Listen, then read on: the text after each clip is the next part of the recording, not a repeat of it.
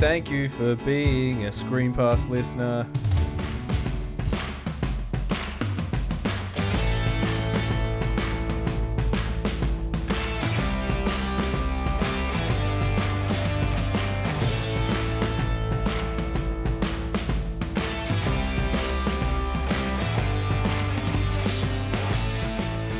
Welcome to Screen Pass, the show about American football and popular culture.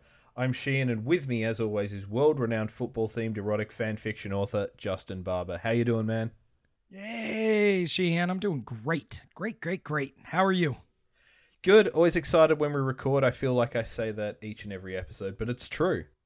Sam, I get pumped for these podcasts that we do. I'm especially pumped this week because I feel like we're recording a very timely episode, and given the turnaround to these releasing, it won't be timely by the time it comes out, but it's very much timely for now because we watched 80 for Brady. Yeah, we did.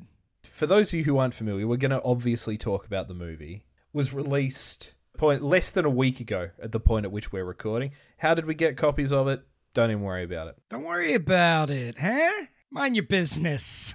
At the point of recording, it is just before the Super Bowl. It is just after Tom Brady's announced his retirement. There couldn't be a better time to be talking about this film. Yeah, 100%. He just announced it within the past 2 weeks. The movie came out in the past week. We have our finger on the pulse of what's going on. Exactly. We're timely. After last episode and talking about Michael Jackson and Indiana Jones and all those fantastic Super Bowl halftime shows. Madonna. Well, she's also been in the news, hasn't she? And I have a distinct memory, and this could be a Mandela effect thing, that you were saying how attractive Madonna still is to this very day. And that came out after her appearance at the Grammys. I said that she looked good for her age. And really, I was more saying that she kept up with all the dancers. I mean, she looked in step with all of them. She did look good in that show. But as of recent news, would you say not so much? I don't know if these pop up on your radar quite as much as they do over here, but it's very much tabloid fodder and morning show fodder over here. And they're people who spend their life savings and more to look like a celebrity. And she looks like one of those people. But she didn't ask him to make her look like Madonna. Yep, 100%.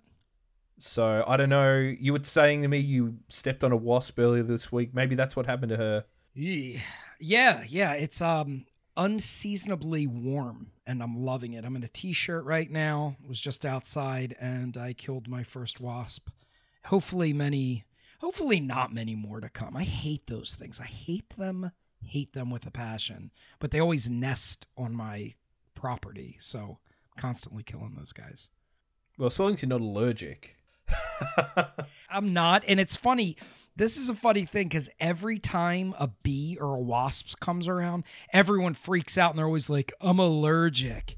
No, you're not. Those people are not allergic. They don't want to get fucking stung. I don't either. I hate it. It's the worst. It's pain. Just admit that you don't want to get stung. Coming at me with this, I'm allergic. Room full of 20 people and 18 are allergic. Come on. I am allergic. Uh-huh. I've only been stung once. And I was playing Super Smash Bros. At my cousin's house, and I put my leg down. I didn't see that there was a bee underneath, and almost instantly, my leg blew up like a fucking Christmas ham. Oof. It was like purple and hot, and it was incredibly unsightly. So you are allergic. Thankfully, I'm not one of these people who will be like drop dead the first time it happens, but I'm very careful for it not to happen. Technically, everyone's allergic because you feel it, but some people have a massive response like you. Now, this might be killing too much time, but does that count for bees, wasps, hornets? Is it like if you're allergic to one, are you allergic to all of them? Or is it very specific to the type of insect? I don't know. I don't know if it's even a difference between the species of bee or whether I'd be more or less allergic living in a different country. But I'm not game to find out. Yeah, probably best. I would imagine that the wasp and the hornet are probably worse because they're a more fearsome beast. And they don't stop. They'll just keep stinging you and stinging you. One time, you remember a few years back that water challenge that people would do? Where ice bucket challenge they would dump. we got roped into that. It was a couple people had tagged me in it, so I went to go do it, like a fellow internet supporter, I guess. I don't know, whatever you want to call it. I went out and we started to do the ice bucket challenge, and it ended up a wasp nest had nested in the siding where my deck was, and they swarmed, and they were in our hair. They got inside. Basically, like I told the ladies, I'm like, just go close yourself in a bathroom. And I must have killed like 10 wasps in my kitchen. It was nuts. Trauma. Fucking hell. That would scare the shit out of me. If I say I don't do any more of those internet things anymore, I blame it on the ice bucket challenge. Other than podcasts, I suppose. Other than podcasts. So should we talk about this movie instead of bees and wasps and hornets, or do we want to stay in the world of the apiary? Let's get into it, I think. That's why the people are here. Let's give them what they want. I know, they've heard the buzz about the movie. But I'm bump. We already talked 80 for Brady, released the 3rd of February 2023. At the time I made my notes, it had a 5.8 out of 10 on IMDb. Directed by Kyle Marvin, written by Emily Halpin and Sarah Haskins. They're the writers of Booksmart and another film that escapes me. Stars Lily Tomlin, Jane Fonda, Sally Field, Rita Moreno, and Tom Brady. And 4 die-hard Patriots fans take a life-changing trip to Super Bowl 51. Now, this is based on a true story, so I thought that'd probably be a pretty good place to start. Yeah, absolutely. It's based on a true story, but I would say more so loosely based on a true story. Essentially, there is a group of friends. I believe there was 5 of them in reality. Yep. Am I right with that? And they got together and kind of bonded through the Patriots, and they called themselves Over 80 for Brady. My understanding, like you say, there were 5 friends who I got the impression from reading a story, their husbands were all Pats fans. And after their husbands passed away, they got together to watch the Patriots games. Now, it wasn't a case of like the husbands were on a road trip and they all died in the same car. I think it was sort of a progressive thing. There was sort of 2, then 3, then 4, then 5. That's how it came about. And as you say, they had called themselves Over 80 for Brady. It predates Brady with the Patriots. I've got a quote here from one of them. She says, "We liked Bledsoe, but now Tom was the quarterback and he was our guy." So I don't know how early was it the Parcells era Patriots? You know, were they big Pete Carroll guys? Were they Ron Rust guys? Who's to say? Right. Obviously Brady comes in and that's that comes up. Mo Lewis ironing out Drew Bledsoe. It was pitched, I think, a couple of times, and I guess Tom Brady eventually got wind of it and decided to make the movie. They never actually went to the Super Bowl. You know, they were just friends got together and they got a lot out of it. I think 4 of the 5 are still alive. They're all in their 90s. Yep. So I think that's pretty cool. And I've got a quote from them that we'll finish the episode with. Nice. I think so. There's a nice tease from if you want some wisdom from someone's grandma. Right. Yeah, the movie was, I would say, loosely based on this group. I mean, it's the idea of the group, and really it's just about 4 friends coming together. It's more so about the friendship and the bonds, and it circles around the Patriots in this case. So it's very cool. When Brady found out that they were doing the movie, he sent them a personalized video of himself. So that's pretty cool. Yeah, that's how it went down. Yeah, and he talked about their story and his fans, and I suppose how they inspire him. Speaking of inspirational people, let's talk about the 4 leads in this film, because there's sort of 4 pretty cool women who've lived a hell of a life. One of them in particular, or 2 of them in particular, but really they all have. Yep. By way of introduction, I figured let's talk about them, because also in my notes I never refer to them as their character names. I just have them as the actors. Yep, same. Because they're all famous. You've seen them in something for sure, and over the years. For our whole lives, you and me, our whole lives. Yeah. These women have been in movies and culture. It's probably an interesting place to start. One of the first films that I ever really loved and wanted to watch all the time was the early 90s version of the Beverly Hillbillies. Nice. With Jim Varney and Diedrich Bader, 7 Degrees of Separation. He plays Batman now, or the voice of Batman. But Lily Tomlin is in that, as is Rob Schneider. But I always remember her from that, and that was kind of my first exposure to Lily Tomlin. But although that was my first exposure to her. She rose to prominence as a comedian in the late 60s, early 70s. She was on Rowan and Martin's Laugh-In, a member of that comedy scene as comedy was kind of exploding. She was in 9 to 5 with Jane Fonda. I was going to say 9 to 5 with Jane Fonda and Dolly Parton. I think Dolly's come up in this podcast before too, right? Funnily enough, in an episode of our show and an episode of Simpsons that we're almost certain to discuss Absolutely later in this episode. Yeah, Lily Tomlin, obviously Grace and Frankie as well with Jane Fonda. Passionate advocate for LGBTQI plus rights. And is just, an iconic comedian. Funnily enough, with 7 Emmys, 2 Tonys, a Grammy, she is the least successful of the 4 leads in this movie. That's wild. And she plays Luella, a diehard Pats and Tom Brady fan. She's kind of the central character in the movie. Right. If there was a main character, I would say it's her. I mean, although the 4 share the spotlight pretty close, the story kind of revolves around her and her situation. Yes, yeah, definitely. And, we talked about the 4 friends. And obviously the 5th character in this is, their friendship and the city of New York. Ooh. And Tom Brady. Indeed.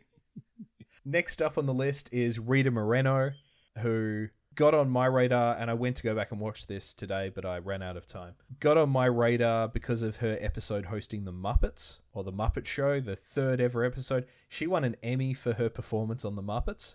Wow. I have to check that out. If you've listened to this podcast for any amount of time, you know that me and Sheehan are both huge Muppets fans. That was your number 1 Christmas movie, so it's a little 7 degrees of separation there. Absolutely. Rita Moreno, sadly, not in that. She's the only Latin person to win an EGOT, the Emmy, the Grammy, the Oscar, and the Tony. First Hispanic person to win an Oscar for her role in West Side Story, so won an Oscar in the first one and then popped up in last year or 2021's version of it as well, with a character they wrote just for her. But she's like queen of stage. With all of these women, they've been in everything. They've dominated stage, screen, big screen, little screen, so it is hard to go into everything. But, Rita Moreno, she's Rita Moreno, the queen. She is the queen. Was the voice of Carmen Sandiego in the 90s? Fantastic. Where in the world is Carmen Sandiego?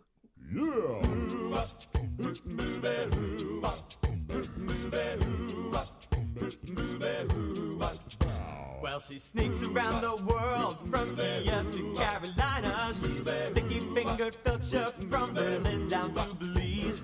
She'll take you for a ride on a slow boat to China. Tell me, where in the world is Carmen Sandiego? It's pretty. I used to love the games. Yeah, 100%. And 80 for Brady, not her only film that's coming out this year. She is due to play Abuela Toretto in Fast X. Huh. She's joining the family. In this film, she plays Maura, a widow who lives in a retirement home. Yeah, lost her husband, and that's a big part of her story in this, how she's coping with that. She gets over it very quickly, but we'll come to that. And Sally Field, I suppose if you're our vintage, you might know her as the mum from Mrs. Doubtfire or the mum from Forrest Gump. Or Steel Magnolias. True. There used to be this, it was in the 90s, this show came out, and they kept advertising it on television. It was really intense. And I ended up seeing it. It was a adult was watching it, and I was just happened to be there. And it's called Not Without My Daughter. And the commercial is always like, Sally Field's in Not Without My Daughter. And it was like, and they just played it all the time. So I have a daughter, and it's amazing how much I reference that all these years later. Are you going to the store? Sally Field's in Not Without My Daughter. Twice won the Best Actress Oscar, beat Jane Fonda in 1979 to win her first. Not the first time she's been referenced on the show either. Referenced in passing in our Home Improvement episode with Irv Schmeiman saying that if you want the show to be funny, you got to make the nun fly. And that's kind of where Sally Field got her first start in the flying nun way back when. Interesting little fun fact, too. She was also Aunt May in the Andrew Garfield Spider-Man. Yes. And Lily Tomlin was the voice of Aunt May in Into the Spider-Verse. Wow. So you got a little bit of comic book connection there. They're both Aunt May. Speaking of Aunt May, or Aunt May as I would call her, Marissa Tomei is an anagram of "It's a me, Mario." It's a me, Marissa Tomei. She's got a little Marissa Tomei thing going on. In this, Sally Field plays Betty, an ex-MIT stats professor with a weirdo professor husband played by Bob Balaban. She's the youngest at a, I suppose, comparatively youthful 75.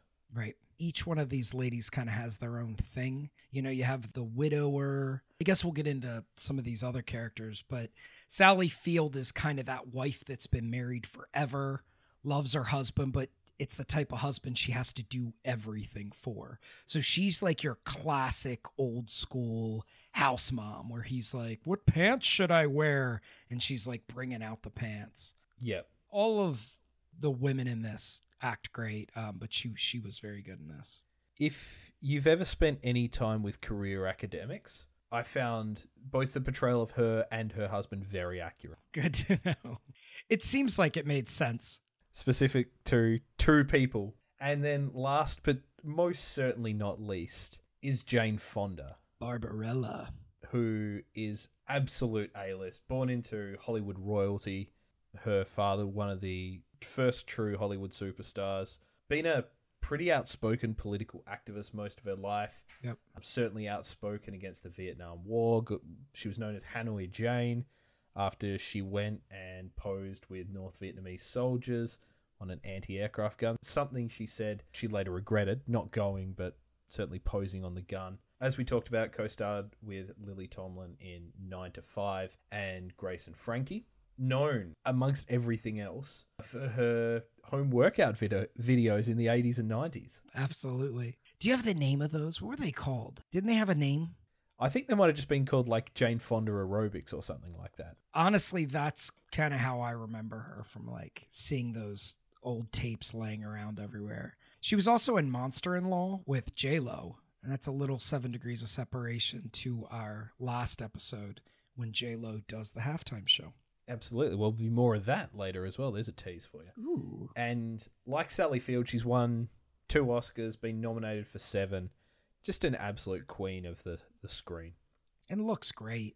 She plays the role of the sexy older woman that kind of goes through men and trying to quit men, and the Blanche of the Golden Girls kind of character. But she looks great. She was definitely like the sexy one. Yeah. Gonna be honest, probably still would. But she's not like a man-eater per se. I got the impression she's sort of just, you know, she's not like a Samantha on Sex in the City. I think she was just like the hot one. Well, she's trying to like quit men. That's her underlining story. Like, I'm not going to flirt. I'm not going to get with any guys. It wasn't in a nasty way like Samantha in Sex in the City. Nasty.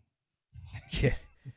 She plays Trish. I've got here an unlucky in love former TV model who now writes Gronk-themed erotica. What I didn't realise, around the time this would have been filmed, she was diagnosed with non-Hodgkin's lymphoma. Oh. Which might explain why she's wearing wigs all the time in this and has short hair. So, right. Essential part of this, and we'll come to this anyway, is that they all get into the Patriots because Lily Tomlin's character was overcoming leukemia. It's a central part that she thinks it might come back again, and this is why they're going on the road trip. So it's interesting that this was actually happening to one of the times. Certainly, if it wasn't while she was filming this, it was around that time. Yep. So she turns in a pretty good performance, and one of the first notes I have here is everything she wears in this movie is amazing. Yeah, for sure. She looks great. And again, all of them really do deliver. They're well-versed, well-established, well-recognized actors, so it shows. They're 4 pros. We'll come to this, I suppose, when we talk about what we thought of the film.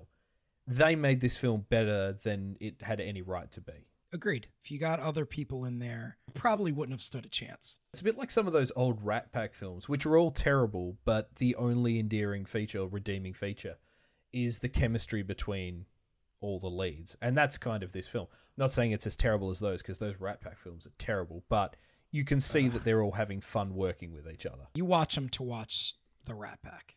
Exactly. And this is the modern day Rat Pack for sure. Even though, yeah, I mean, there's a good chance that 3 of them might have gone around with the chairman. So let's get into this movie, shall we? And we start with Lily Tomlin, Sally Field, Jane Fonda, and Rita Moreno. They're all watching the 2017 AFC Championship, Patriots Steelers, and we sort of get introduced to the characters and their fandom for the Patriots and their game day superstitions, which involves, at time of kickoff, Jane Fonda needs to be in another room reading a magazine, Rita Moreno needs to be drinking tea, Sally Field needs to be standing on a ladder, and Lily Tomlin needs to spill a bowl of chips. It boils back to them all doing that during, was it game 8? It was like, week 8 versus the Bills or something. Yeah, because they keep referencing it. Like, that's how we beat the Bills. So they all did this thing at one time, and it became solidified in their head as they have to do this to win. Yep. Do you have any game day superstitions? By nature, I'm not a very superstitious guy, but I do certain things with jerseys. So I'm a Ravens fan. And in 2019, the Ravens were having an unbelievable season. They were the first seed. Their record was 14-2. I have 2 Lamar Jackson jerseys, one that's purple and one that's black. And I prefer the black one just because it's cool. Like, a black jersey looks good. And that's the one I typically wear out. I wore that black jersey. They lost back-to-back. And they lost that year. It was to the Chiefs. And then I think the second team wasn't that good. It was like the Browns or something. But I wore that black jersey back to back, put it away, wore the purple jersey for the rest of the year. And I was like, they're winning. I'm wearing this. They beat the Steelers, the Bengals, the Patriots. And the Patriots that year had a killer defense. 2019 Patriots defense was unbelievable, if you remember. I remember the Patriots-Ravens game that year. Do you? I do. I remember it too, actually. I remember watching it and just kept expecting something to happen that didn't happen. That was a good year for them. So the black jersey was out, and that was very superstition. I will occasionally do stuff. I guess I say I'm not superstitious, but I do stuff like that. How about you? Do you have any superstitions? I don't. Not playing sport, not watching sport. We used to have a game day ritual that we do, but it wasn't like a superstition. It was just, this is what we do on game day when we go and watch Freo play. I'm kind of boring in that sense. The closest I could say is, one year for Christmas, I'm not a Catholic, but you know how you get those saint candles that you light and you pray to whoever it is? This one had Gronk on it.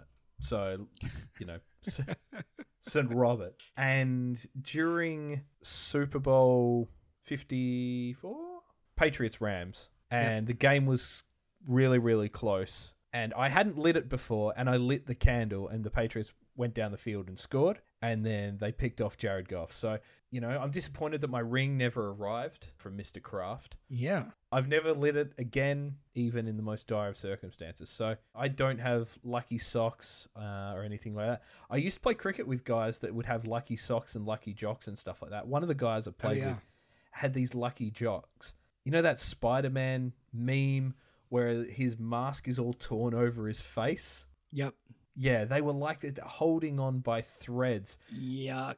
But he'd made 100 in these once and wore them every game since. So routine more important than superstition when you're playing sport. But yeah, I had a buddy when I played soccer. He had a jersey and he wouldn't wash it. Yep. As long as he was winning, which is pretty nasty. Those things get pretty foul pretty quick. We were pretty good that year too. So, that sucks for him. And more importantly, it sucked for the people around him. But like the second we lost, we're like, wash that nasty jersey. One of the superstitions I do love is I'm not an ice hockey guy at all, but I love the players growing playoff beards. Oh yeah. Movember. Yep. Growing the big beard.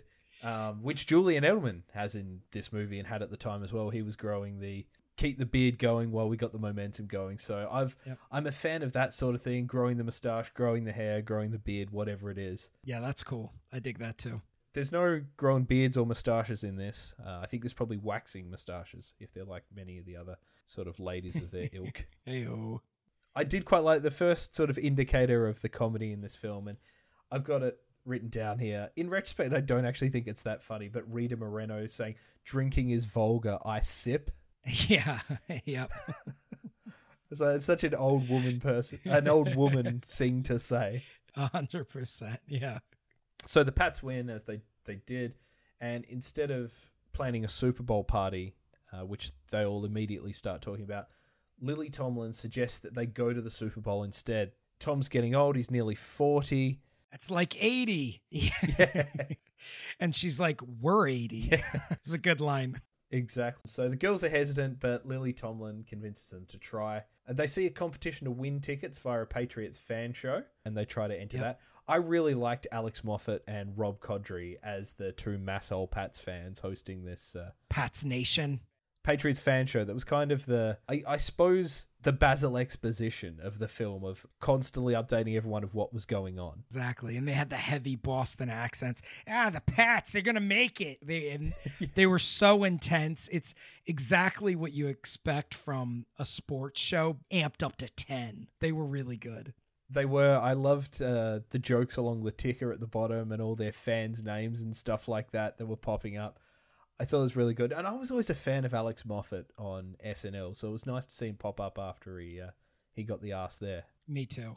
And Rob Corddry as well. This is a 6 Degrees of a Future episode. One of the featured characters in Ballers. Yeah, we haven't gotten to the Ballers one yet, but we do talk about it from time to time. We'll do it one day. If you're a Ballers fan, hang in there. It'll happen. Yeah, exactly. We're trying to get The Rock on the show. He's busy at the moment. He's busy. He's smelling stuff. He's cooking, and he's trying to get people to smell.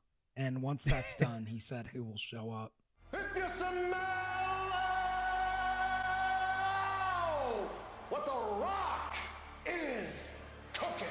Exactly. Well, I was going to say, he promised to come on if we didn't have Vin Diesel on the show, and I suppose, spoiler alert, we're going to have Vin on for the next month as we break down, some of his footballing films. But obviously, it'd be great to have Dwayne on. So if anyone knows him, look, don't tell him that Vin's on the show. We got to keep that quiet. We appreciate that. Yeah, so Rita Moreno is going around her retirement village, getting them to ring up and do their best to enter the competition. Sally Field does some maths calculation. I don't think Jane Fonda really does anything. I don't remember her doing anything. I keep going to call her Jane Foster, and funnily enough, I always go to call Jane Foster Jane Fonda. Lily Tomlin doesn't really do anything either. Well, she goes to call in, but it kind of backs up with that superstition thing. She's just waiting and waiting and waiting. And this becomes the beginning where she looks at a bobblehead of Tom Brady, and I think he says, "Let's go." Because Tom Brady, there's a lot of clips of him doing that. Obviously, his freak out, let's go, let's go, let's go. Let's go, baby! Let's go! Let's go! Let's go! Let's go! So I think he says that to her, and then she dials in at that moment. Kind of plays in with all their superstition stuff. At least that's how I read it. Tom's sort of like for most of the film, like a Jiminy Cricket type figure for Lou. He appears, he talks to her, he gives her advice. She talks later in the film about drawing inspiration from him, and I suppose that's just a manifestation of that. And it's at this point that we do get the backstory for their Pats fandom as well, because they have to tell the story of why they should win the tickets. And so, as we talked about, Lily Tomlin has leukemia, and her mates are keeping her company. They put on the TV to take her mind off things. And wouldn't you know it, the TV is stuck on the Pats game. And they turn on just in time to see Mo Lewis ring Drew Bledsoe's bell. And into the game comes Tom Brady for the first time. And they're sort of caught up. They're like, who's this handsome young man? Who's this tall drink of water? Right. And that's kind of how it went in. Oh, they're cute. Yeah, he's cute. As you said, the TV was broke. They're hitting it. The volume goes up. It just really absorbs their attention. And this was in the 2001-2002 season. So I don't know exactly when that happened, what month that happened in. But it was the 01 to 02. Isn't that when Brady started? 2000, 2001. No, yes, you're right. 01, 02, because they won the Super Bowl after 9/11. So, but they were talking about Brady won the 9/11 Super Bowl and the COVID Super Bowl. That's how long he played for. I don't know if you want to talk about this now. Everyone that's listening to this, whether you're into football or not, you know of Tom Brady. I mean, he is the most famous quarterback at this point, I would say. What you might not know is that he was pick 199. So he was picked in the 6th round. And normally, players that are picked in the 6th round, there's value that comes out of it. They're good football players. But a lot of times, not great football players come of this. It's so rare. There's a few, for example, Brett Starr, who we reference in our 7 Degrees to Bart Simpson. Bart Starr, he was a pretty famous quarterback in the 50s. He was 17th round. At that time, there was there wasn't as many teams as there are today. Then there's really only a couple others. Like Shannon Sharp was a 7th round pick in 1990, and Antonio Brown was a 6th round pick in 2010. But those are the only ones that come to mind for me. But for Tom Brady to be a 6th round pick, be a backup quarterback, and come in and be argumentatively one of the greatest quarterbacks of all time, if not the greatest quarterback of all time, it's mind-blowing. So the way this story starts is kind of that legendary first Brady stepping onto the field and just playing lights out. And as you mentioned, he took them to the Super Bowl, which was awesome. I mean, you're right about all of that. Julian Edelman, 7th rounder as well. My favorite player of all time. I think Johnny Yu might have been like a 15th as well. But those older days, that's like the draft in the MLB. They're like just picking guys. And exactly. Some teams wouldn't have even heard of them or seen them play. So those early drafts where you're like, oh, this player was drafted here. It's not the draft as we know it now, or even now they scout. I mean, kids are scouted since high school, but definitely in college they're scouted and they're ranked from their first time they step on the field to the draft. So it's definitely different than it was back then. Since we're sort of talking about it now, are the pictures of him at the draft combine and the speeds that he's running, you're like, yeah, no wonder this guy went late. He's a normal-looking dude. He wasn't the starter at Michigan. He was certainly the better quarterback, but they were doing an interchangeable quarterback thing, so he probably didn't get as much play as he wanted. And he was actually, a lot of people think he came in as a rookie in that 01-02 season. He wasn't. That was his second year, and the Patriots carried 3 quarterbacks, which they don't normally tend to do during that 2000 season because they liked Brady so much they didn't want to lose him. And I was listening to an interview with Tom Curran, the New England reporter, the other week, and he was saying that it was obvious, even during that 2001 preseason, Brady was the better quarterback than Bledsoe, but Bledsoe was the highest paid player in the league. And so, are you going to start, this 6th round rookie over Bledsoe? But really, Belichick was just looking for an excuse to start Brady because he was playing better. I mean, Bledsoe played most of the 4th preseason game of that season. That tells you how well he was doing. Yep. And Belichick didn't believe in Bledsoe so much that he traded him to the Bills, a division rival, not long after. Of course, the Patriots don't win the 2001 Super Bowl or 01-02 Super Bowl without Drew Bledsoe. He comes into the game against the Steelers in the playoffs and wins. Obviously, the famous playoff game is the Snow Bowl, the Tuck Rule game, whatever you want to call it, against the Raiders, but just sneak home against the Steelers too, and then they go to the Super Bowl. And it's probably hard to believe for fans of the NFL, people who've been fans of the NFL for 20 years. The Patriots were a laughingstock for a very long time. Come about in the 60s, they'd made the Super Bowl twice before, had the doors blown off by the 85 Bears.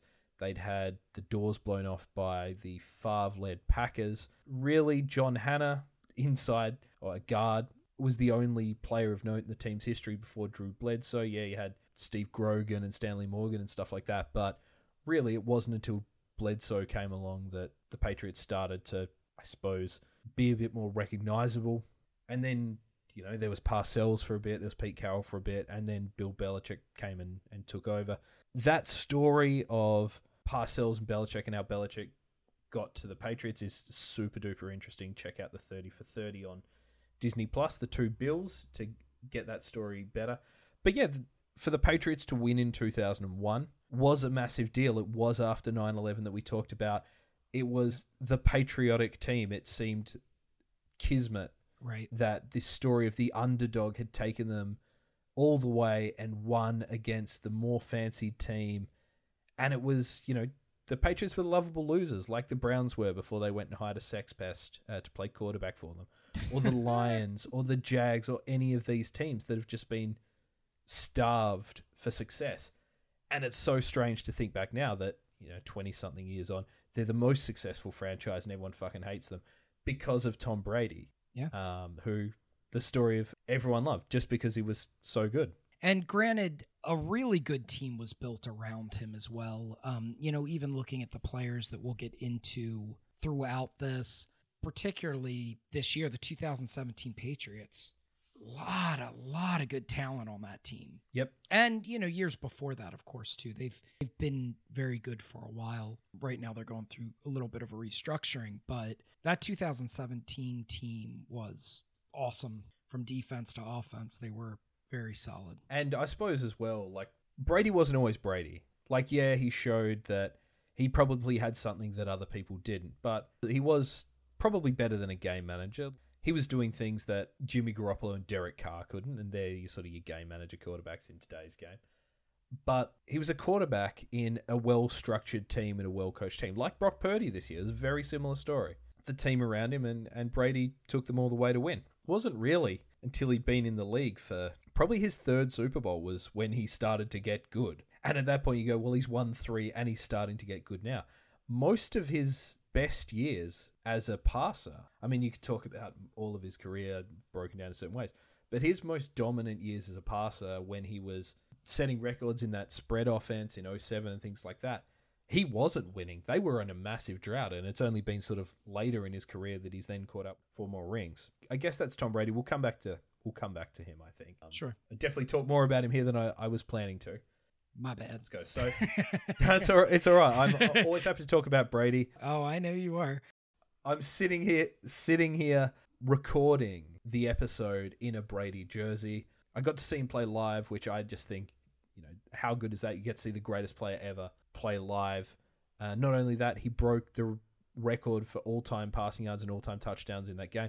I know records in the NFL are different, but if you kept them like any other fucking sport, that would have been the game. Sure, I was in the toilet having a piss at the time, but I was still there for it, which I thought was pretty cool. It is the background on my phone, cool. That game. And, I just think it's awesome that I got to see him. It's, it was a dream. Much like the women in 80 for Brady. It's not Sheehan for Brady. So they kept watching the game. They got invested in the Pats. Because Brady was so handsome, despite the largely boring 10-3 loss in his first game, over the season they get more and more invested, drawn into the understory of Brady. And Tomlin, I've got Tomlin here. I'm like, Mike Tomlin? No, Lily Tomlin. Credits the Pats season for helping her overcome her cancer, looking at it, and if they can do it, she can do it. And she talks later about drawing strength on that. And, you can really see that. So they enter this competition, and lo and behold, Tomlin tells them, I love the way she tells them as well with the gender reveal box, that they've won the tickets and they're going to the Super Bowl. Yeah, it's like, I think it's a boy or something comes out, and they're like, who's having a boy? What's a boy? And she's like, no, it's the only box they had. And they're like, well, who's having the kid? She's like, forget about the kids. Yeah, it's not a gender reveal, it's just a reveal. Yeah, it was a good, funny scene. At no point in this movie does the movie do anything that we've not seen before. What is your favorite version of this movie? Because it's been made so many times. There's so many ways you can take it. But what's your favorite version of this? Really what this boils down to in the structure of this movie is a journey. You get a lot of these where people are trying to get to this one location, this one event, this one element, and all along the way, they run into all sorts of silly things happen to them along the way. One of them that came to mind was, Oh Brother, Where Art Thou? They're trying to get to this one location. A good one is Detroit Rock City. Mm-hmm. A bunch of young guys trying to get to your boys, go see the Kissing concert. It's a really funny movie. I haven't seen it in a long time, but I remember it being funny. I have 2 that really come to mind. One is one of my favorite low-key movies is Secret Life of Walter Mitty. Have you seen that? Mm-hmm. I've not seen the movie. I've read the book. Okay. The movie is Ben Stiller and Kristen Wiig. Patton Oswalt, he's in this, and Sean Penn. And it's basically a guy who has a very bland life, and he's trying to get the lost photo for the last cover of Life magazine. But the movie itself it builds. It's a great story. It's really beautiful. It has an awesome soundtrack. So I highly recommend that. The other movie, which if you have a guilty pleasure of Kid Rock songs, this is my guilty pleasure of movies. It's Harold and Kumar Go to White Castle. Yep. I love that movie. It's so crazy. 2 guys, Harold and Kumar, get high, and then they just want White Castle, and ridiculousness ensues. They can't get to White Castle, and that's the whole movie. I love that movie. I've seen it a bunch. Like I said, it's a guilty pleasure of mine. That might set the framework if you've seen any of those about how this movie kind of goes down. Do you have any similar to this that you like? The first one that jumped out to me, and I don't know if you've seen it, is Fanboys, which was, I don't know when it came, 2006, 2007, is about 4 friends or 5 friends traveling to Skywalker Ranch to watch The Phantom Menace before it comes out, to be the first people in the world to see it. So it's set in 1999. It's got a really good cast. It's got Mimi Siku from Jungle to Jungle. Shout out to Tim Allen movies. It's got Kristen Bell before she was really famous. It's got the fat Jewish bloke from Eddie Redmayne and his magical bag, Harry Potter movies that are out now. I think it is very similar to this. You've got the friends who are doing something. The impetus is essentially the same. One of them is dying, and you know they come across all these characters along the way. I love Seth Rogen plays 3 different characters in it. One of them claims to have seen the movie and has a back tattoo, his entire back of Jar Jar Binks, saying how massive he's going to be. I won't spoil the ending, but I do like the last line in the film. They're all sitting to watch it in the cinema when it finally gets released, and one of them just says, "What if this turns out to be bad?" It's so bad. So I definitely recommend that if you're a Star Wars fan or a fan of the road trip movie and you've not seen it, definitely check that out. A Goofy movie Nice. is very similar to this. You've got people traveling across country. You've got, I suppose, the emotional hook, which is really what you need in this, is, you know, Goofy obviously wanting to spend time with Max. I haven't seen it in a very long time. Space Cowboys, Clint Eastwood and a bunch of, they play like astronauts, and then it's kind of Armageddon but with old people. I don't think I've seen that one. I don't even remember that much, but I know Clint Eastwood's in it and a bunch of other old actors, probably like a James Garner or someone like that. Donald Sutherland. Last Vegas just came to mind. I don't really like the film, but it's that sort of one, you know, it's the one last ride. So, I mean, this is, as I say, this is not a movie that's doing anything that other movies haven't done, and probably not doing anything other movies haven't done better. Agreed. Yeah, this has just a very specific niche audience. If you're a Pats fan like yourself, it's great as far as the subject matter in it. But there's a little bit of something for everyone in this movie, joke-wise. But if you like football, it's that kind of journey movie with a football backbone. Yeah, exactly. So one of the best lines, I think, is from those Pats fans as they're doing a bit of a jump cut to talking about the Super Bowl and setting that up. Rob Corddry says, "I'm more excited about my own wedding." Yeah. And Alex Moffat says, "I'm much more excited than I was about your wedding." Yeah, that's a good line. So there's some pretty sharp comedy writing in this, I would have to say. Not all of it's great, and some of it feels a bit like we going through the motions, but there are some genuinely funny lines in this, like laugh out loud funnies. The girl's getting ready to fly out to Houston for the Super Bowl, and Rita Moreno has a gentleman caller come to visit her. You probably would recognize him as the mayor in The Wire. Absolutely. Played by Glyn Turman. Love The Wire. As a matter of fact, I was just talking yesterday. I need to rewatch that series. Yeah, make you feel right at home. It does. Yeah, it does. I mean, it's funny because anytime I mention Baltimore throughout my whole life, it maybe not so much anymore, but there was a long period of time where people were like, is it The Wire? Is it like The Wire? How much like it's always the perception is. And it's really, I mean, it is in that sense of those parts, but that's like such a small part, a specific target area and part of Baltimore. But The Wire used to film police stations and stuff, used to film right near where I used to live. You know, I used to work in Canton. I used to live in Fells, and they used to film all around that area.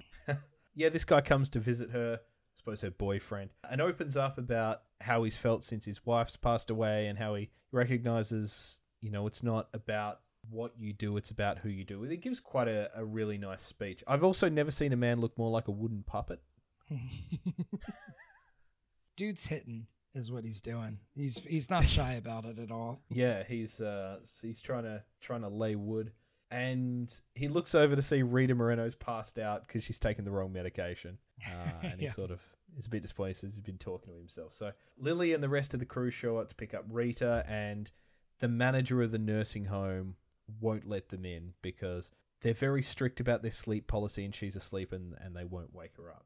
Jane Fonda turns on the charm to distract the manager. She goes and puts like a sexy wig on and is flirting with him and asking about his dog. Sally Field and Lily Tomlin then kidnap Rita with a bit of help from her gentleman friend. He distracts everyone by getting on the tannoy and saying Pat Sajak is in the building. I quite liked this scene of them. It was very predictable, but it was fun. Like, this is the whole thing is, Yep. Everything about this movie is fun. It's very light. That's exactly what I was going to say. It's a very light movie. There was a funny scene. You mentioned that he said sleep is important to us. He's like, sleep is very important to us here. And then he points behind him, and on the wall it says, sleep is important to us here. I actually laughed at that part. I was like, oh, that's funny. I always enjoy those jokes in a movie where the character's pulling the same face as they are in a photo or says exactly what it is on site. I feel like it's a very simple joke, but hits every time. It always gets me. They head to the airport and they land in Houston for the Super Bowl. Get to the hotel. Rita Moreno seals a life-size cutout of Julian Edelman. Lily Tomlin, on seeing a life-size cutout of Brady, says the real him is at least twice that size. Right. And the cutout was probably 6 feet tall or something like that. I mean, it was taller than her by a good amount. I think once you hit about 6 foot, those life-size cutouts aren't quite life-size. So I have notionally a life-size cutout of Michael Jordan that is not 6'6" or 6'7", however. No, yeah. Famously tall Jordan is. Yeah, there has to be a cutoff. I mean, otherwise, where would you put it? You know what I mean? Yeah. We can't get too big. What I do quite like by the end of when you see their room on the second day that they're there, they've got all the cutouts in the room. They've got Edelman, Amendola, James White. Gronk, yep. It's great. So during the middle of the night, Lily gets a call from her daughter saying the hospital has been trying to contact her. Lily says she's just had some tests done and everything's fine. I don't want to point to how we watched this movie. I thought this was someone's phone going off in the background of what we were watching. I did too, yeah. And that happened for a couple moments. Yep. Again, not to say how we watched it, but go ahead and infer whatever you take from that. The sound might have been a little strange at times. Yeah. Yeah. We watched it in an appropriate manner given Brady retired as a Buccaneer. Oh, there it is. And I'll just jump on your bandwagon. Team Sheehan is what I am. So it's now the next morning, and Lily gives Sally Field the tickets to look after, and she calls her fanny pack or her bum bag her strap-on. And isn't that a funny joke? It's a funny joke. It's a funny joke they make half a dozen plus times. That's the thing. They keep bringing it up. And to be honest, there's one point where, all right, and then closer to the end of the movie, they bring it up and I laugh. And I guess we'll get to that where it's there. But they're all telling her it's a fanny pack. And she's like, no, if you wear it on your fanny, it's a fanny. But if you put it on here, it's a strap on. And you see like the waitress's face. She's looking at them all weird. Everyone in the restaurant's looking at them weird. They do bring it up a lot. It makes Blink-182 seem like very highbrow, the strap-on joke. Yeah. Because I'm going to be honest, I don't think I've thought about or giggled at the idea of a strap-on 15 years. At least. Yeah. At least. It was kind of shocking. It felt a little bit out of place, especially with the type of humor in this. Yeah, exactly. So Sally Field's got the tickets in her strap-on, and the girls head to the NFL Experience. Now, I have been to the NFL Experience in Times Square. Awesome. How was it? I thought it was pretty fucking cool, to be honest. Yeah, it looks cool.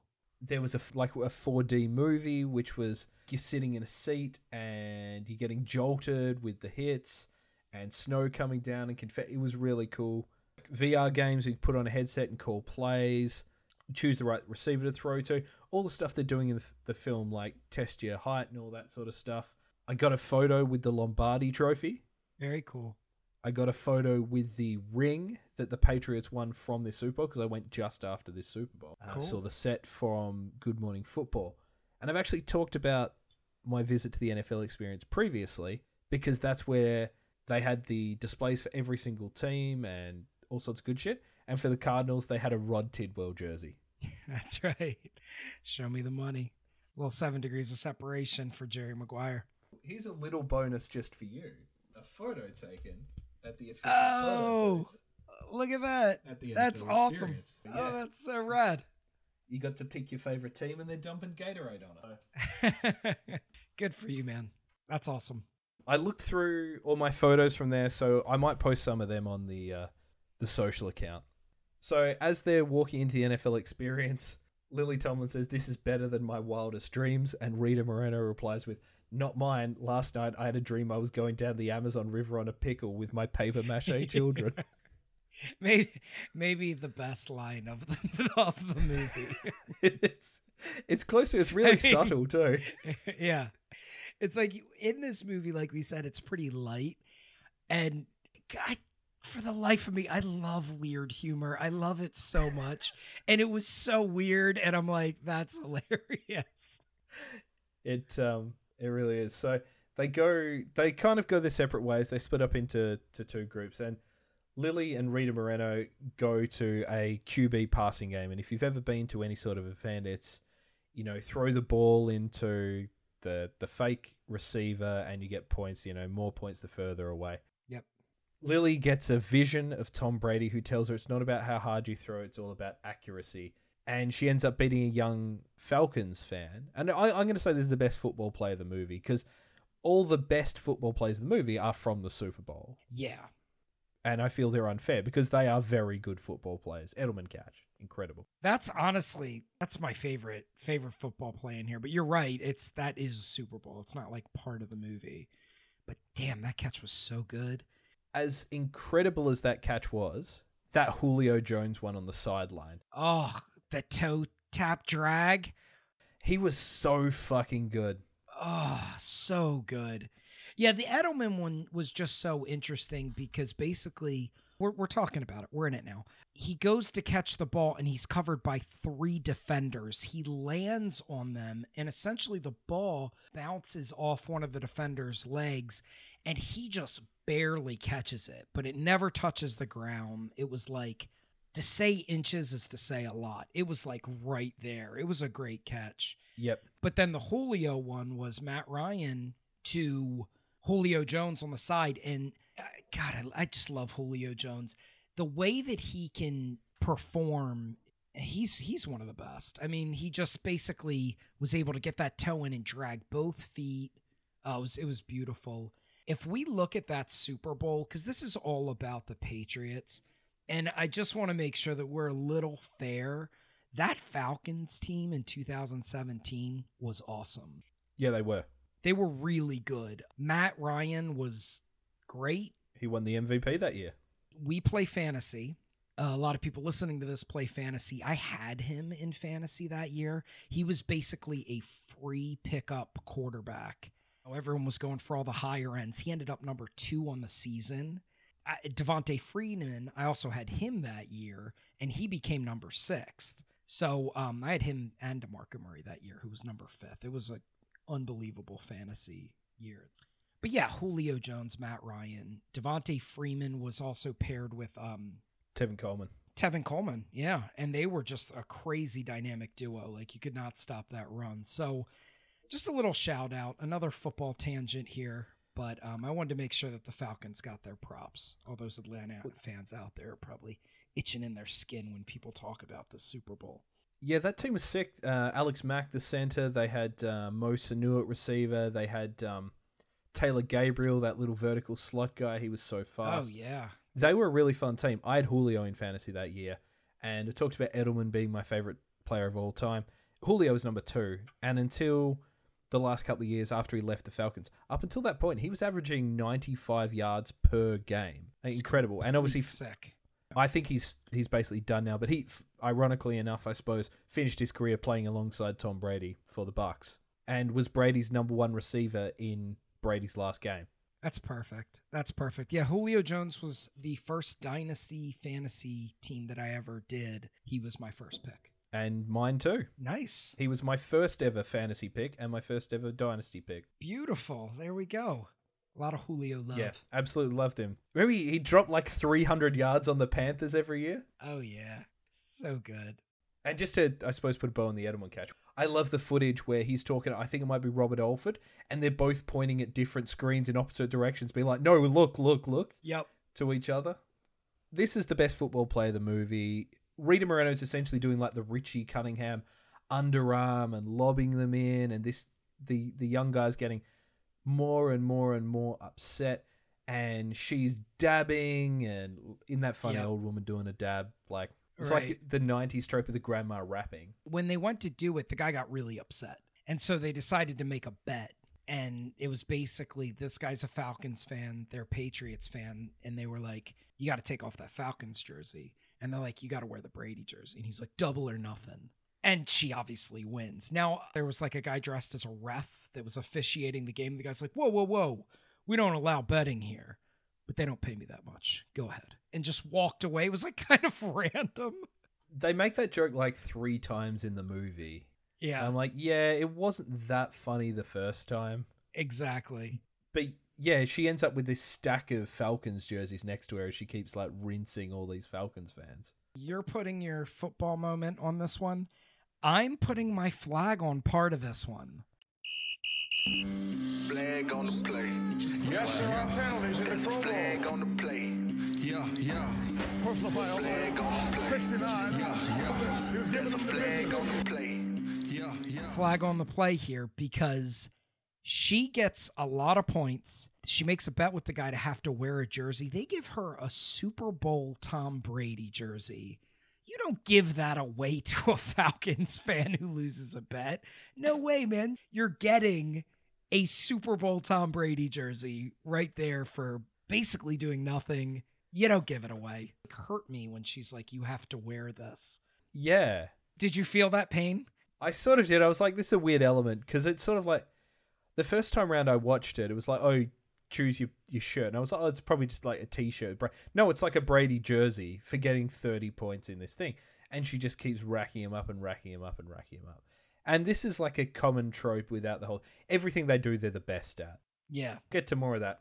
I was going to throw my challenge flag here as well, but for something different. Let's hear it. I'm going to throw my challenge flag, but also say that I absolutely love it. So it becomes a running thread throughout this that Rita Moreno is like a gambling savant. But right at the start, she's like, oh, my husband, he was a big gambler and, you know, he used to always lose, but like we'd do things and I'd win. Ha ha ha. And then by the end of the movie, she's like fucking Fred Flintstone, being like, bad. Anytime the opportunity comes up. And I love it, but I feel like that is challenge flag worthy. Just this, everything she does from this point on, which gambling on it, and I just like, this is a weird thing that they've done with this. Yeah, becoming a gambling addict as a plot point is a weird device. Yeah. Let's just make her like she doesn't do it, and then by the end she's just addicted to it. Like needs help, addicted. Great plot point. Put it in. So yeah, I think that's my challenge flag. There might be another one later, but we'll see. I'm pretty sure, and I could be wrong, and maybe I'm just a racist, but I'm 99% sure that the Falcons fan here is played by a guy called Stevie Baggs Jr., who not only was a successful player in Canadian football league, because I was watching, I've been like, this guy's played some football, like the way he's slinging it. But he was on the practice squad for the Jags, the Lions, the Cardinals, and the Ravens over the course of his career. Really? He's now an actor. Yeah, it doesn't ring a bell, but, you know, I certainly believe you. That's interesting. Yeah, I thought so too. So he was, as I say, he was quite successful in Canadian football. I don't think he ever played a snap in the NFL. So while this nonsense is going on at the accuracy competition, Jane Fonda and Sally Field go off and find an area selling Jane's Gronk porn book. We already said she was sort of an erotic author. Her book, Between a Gronk and a Hard Place, is on sale, and she's caught by an employee as she's signing the book. The employee said, oh, I'm sorry, I'm a big fan. Like, is there another one coming out? Jane Fonda said, oh yeah, we've got like We Wish You a Merry Gronkmas or Gronk for the Holidays or something like that is coming out. And her reply, the holidays are a very sexual time for me, really tickled me. Yeah, that was another one of those out of left field jokes that that I like. You know, if you can surprise me. Yeah, it was pretty funny. And their response was good too. They just both kind of stared at her and they just sat with that for a second and then they moved on in the scene. Well, Sally Field goes off to find some barbecue, she says, wearing in Texas, I'm going to get some barbecue. And Jane Fonda ends up doing a live reading of her book. Reads the entire book, mind you, in a very short amount of time. It looked like it's I am a very fast reader. I've done speed reading courses, like one of these things where I will read an email and then not reply immediately because people will be like, how did you clearly haven't read the email. But I know. We've tried to do book readings on this one, and you're crazy fast. And I read. I'm a big reader, from the literary thing, but you're like, I'm done. Well, I'll tell you, hey, we should do a podcast on this book. 10 minutes later, you're like, I finished it. I'm done. You ready to podcast? No, man, I need a week. Come on. What can I say? It was just a really good book. And in fact, well, let me ask you, we've never released that episode. Would you rather read Gronk If You're Horny or whatever this book is, or Hail Mary? You kind of got me stuck here, man. Kind of put me in a hard spot to answer this one. It's tough. I couldn't read any, if I'm being dead serious, I couldn't read any erotica stuff. I don't know how people do it. I think it's very strange to me. I certainly couldn't do it about Gronk. I don't want that lens. I don't want to see him in that lens at all. So it would be Hail Mary, but that book was tough to get through, man. It was.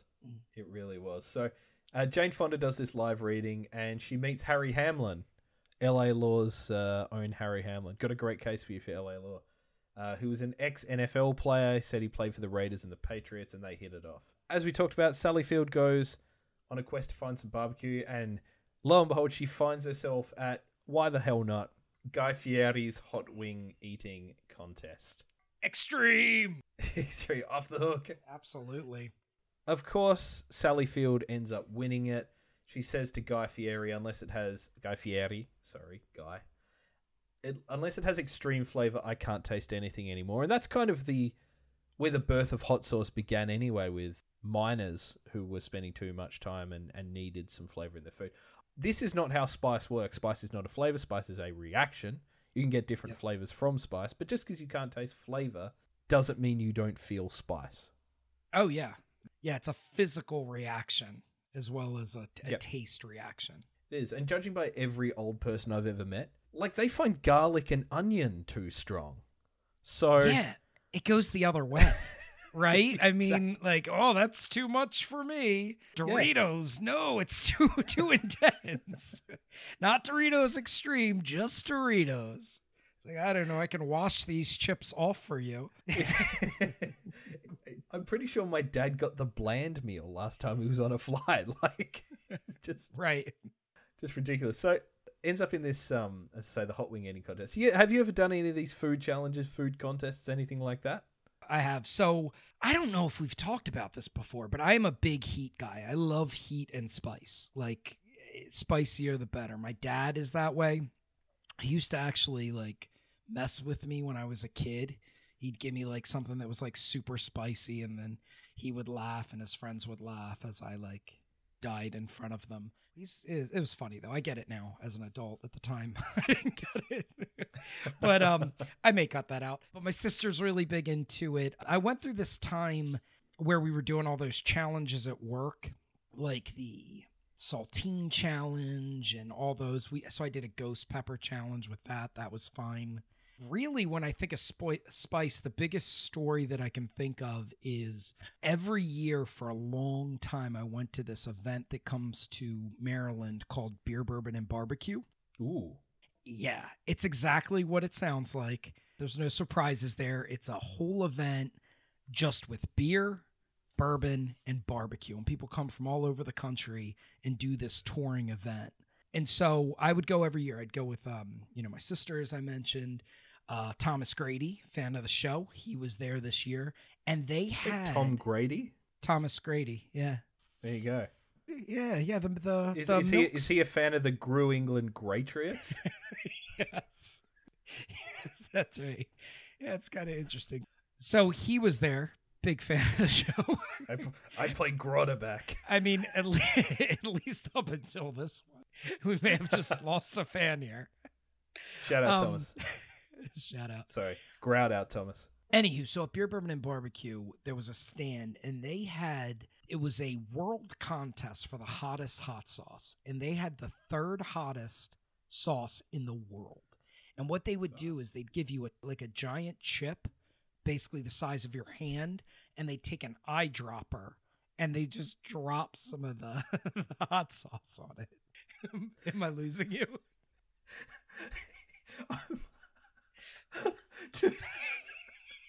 I'm genuinely laughing about you washing off the Doritos joke from like 5 minutes ago.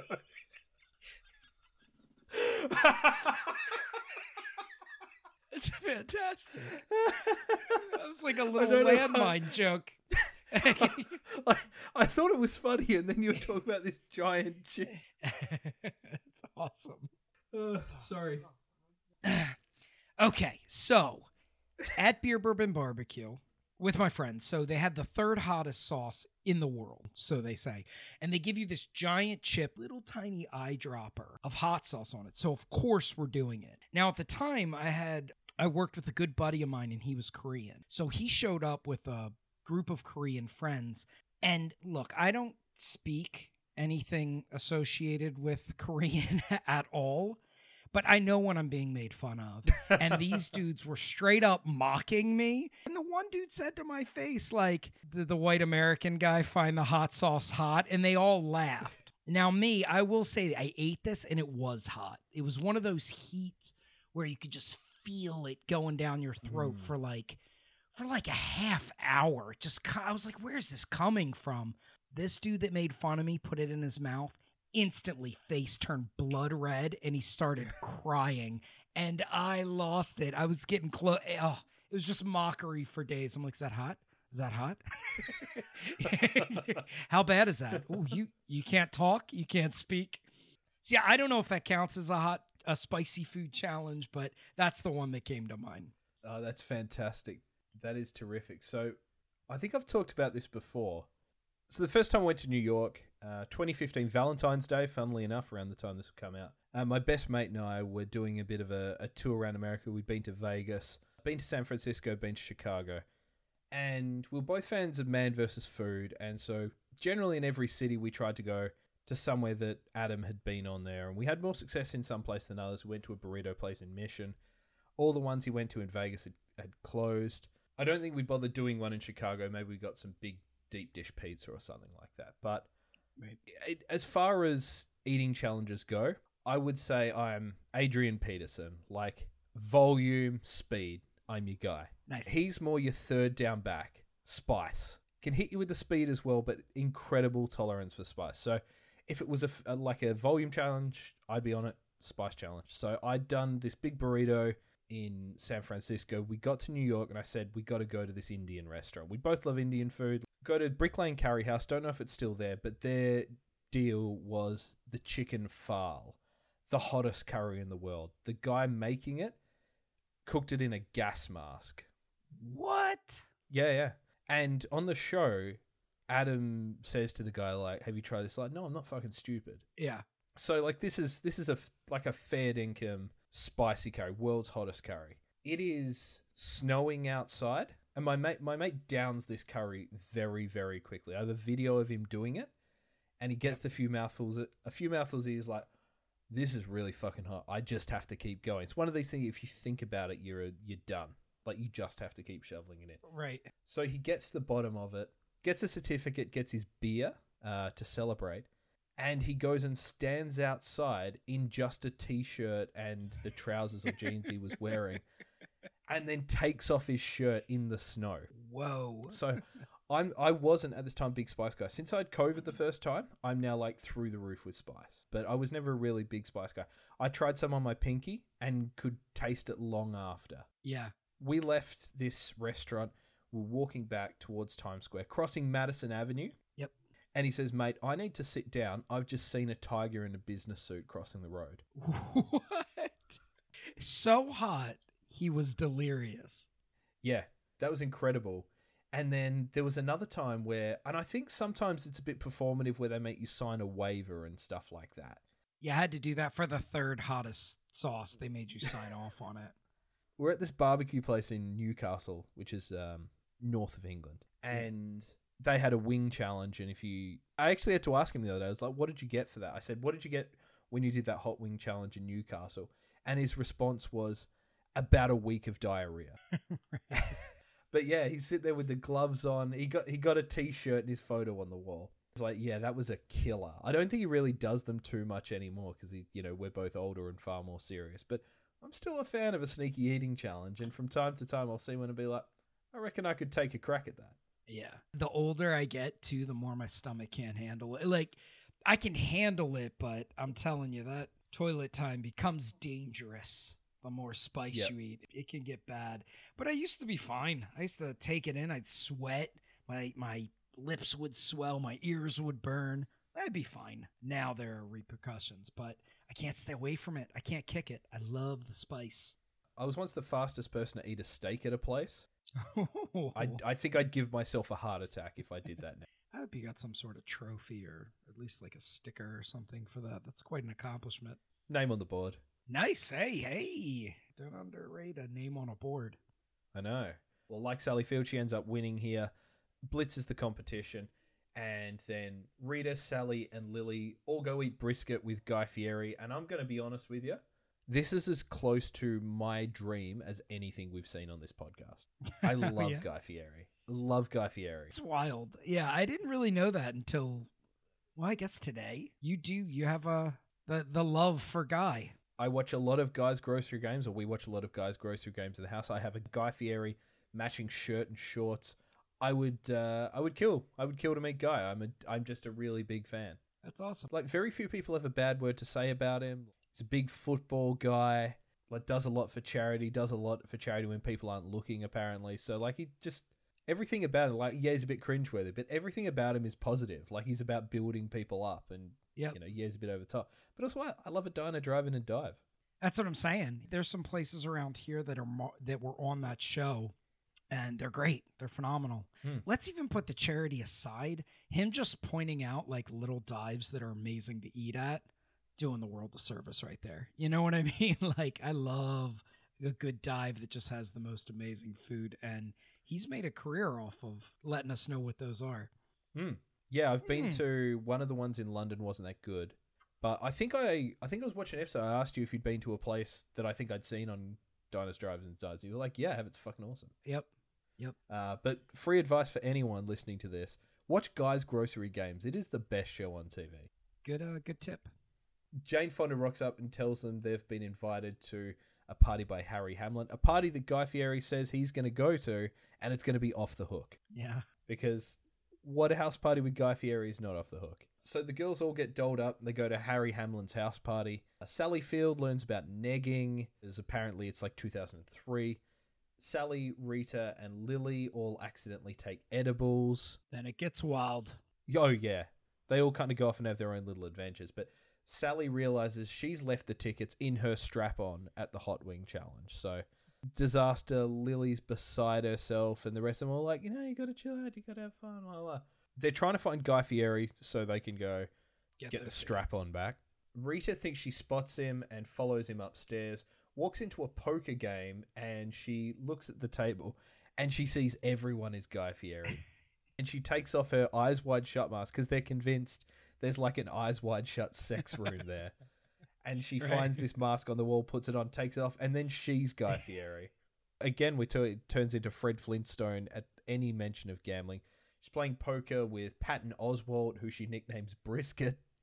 I love Patton Oswalt, by the way. Yeah, I do. He always shows up and... He shows up in so much. He's in like everything. A few episodes back when we talked about Santa's sleigh, and the guy from that's in everything. Patton Oswalt's in everything. He's in Secret Life of Walter Mitty that I mentioned earlier. I saw him in Baltimore once.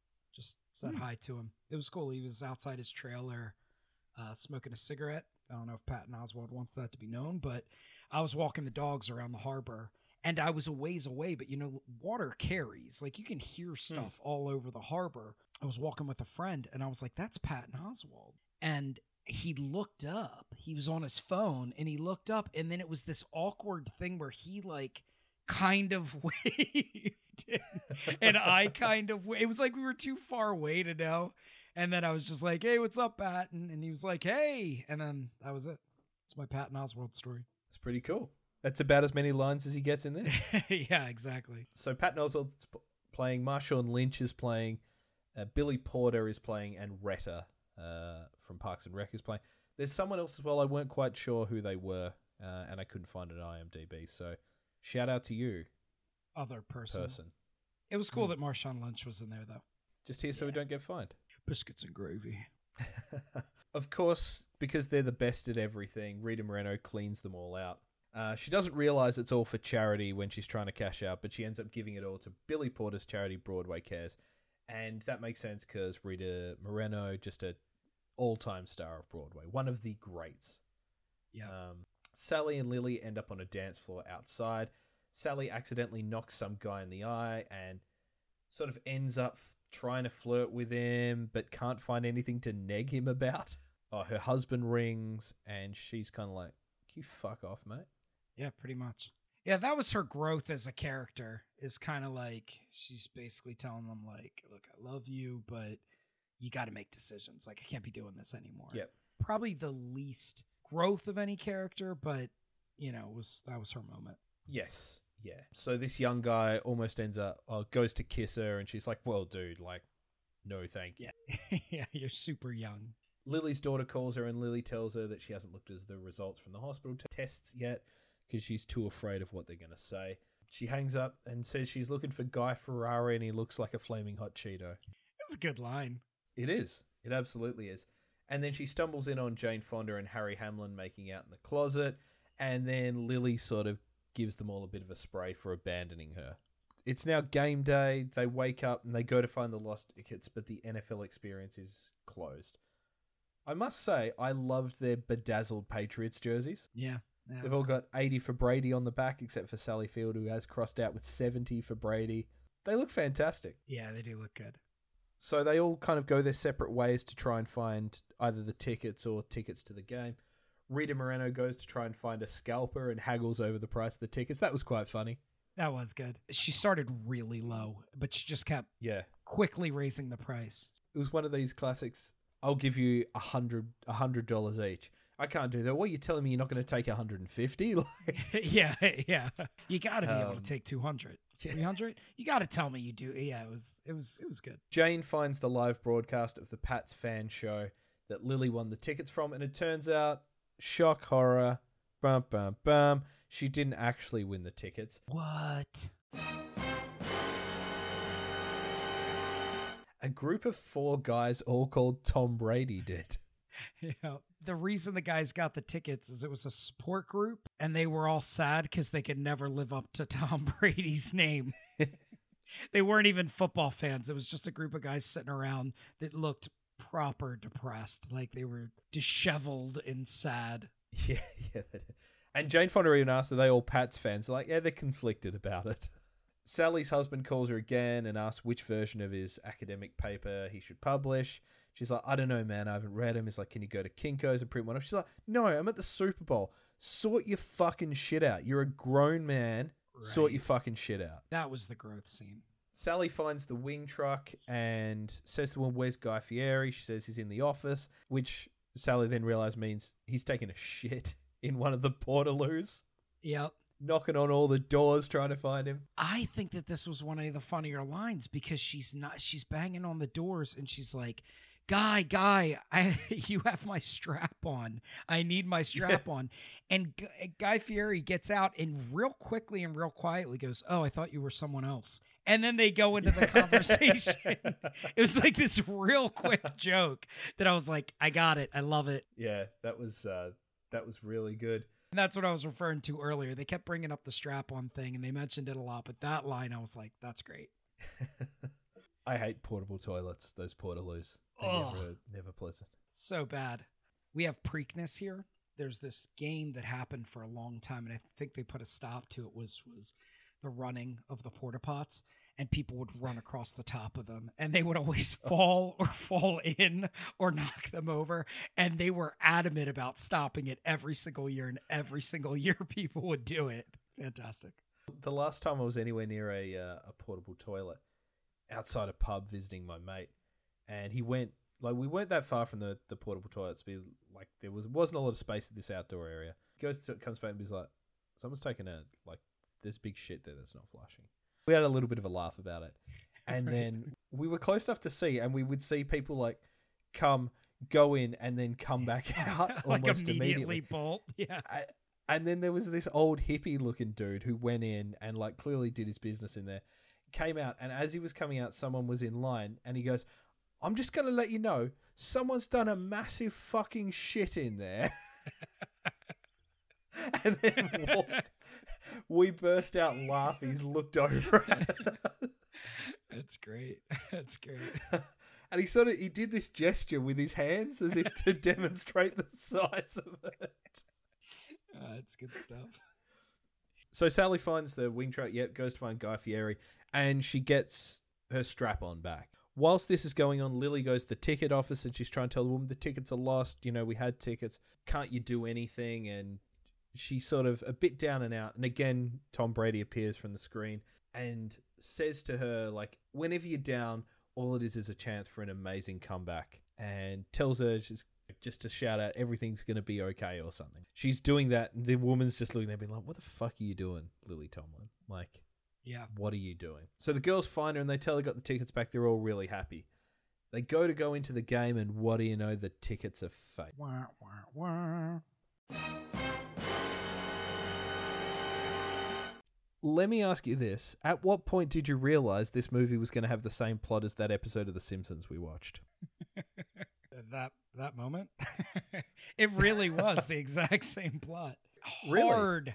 Hard 7 degrees of separation. It's not even 7 degrees. It's like one degree. Same plot. This is the plot of that. Even to the point where the guy's showing, it has holographic tickets on there. That's like the holographic thing. It's like the line from The Simpsons. Yep. And in The Simpsons, he doesn't eat the tickets. He goes, these are crackers. These are graham crackers, and they eat some. There's no team called the Spungos. Right. Yeah. It's same plot. Sorry, fellas, but these tickets are counterfeit. What? Counterfeit? Yeah, see, the hologram's missing. And there's no such team as the Spungos. And finally, these seem to be printed on some sort of cracker. Stop eating our tickets! Oh, how could I fall for fake tickets?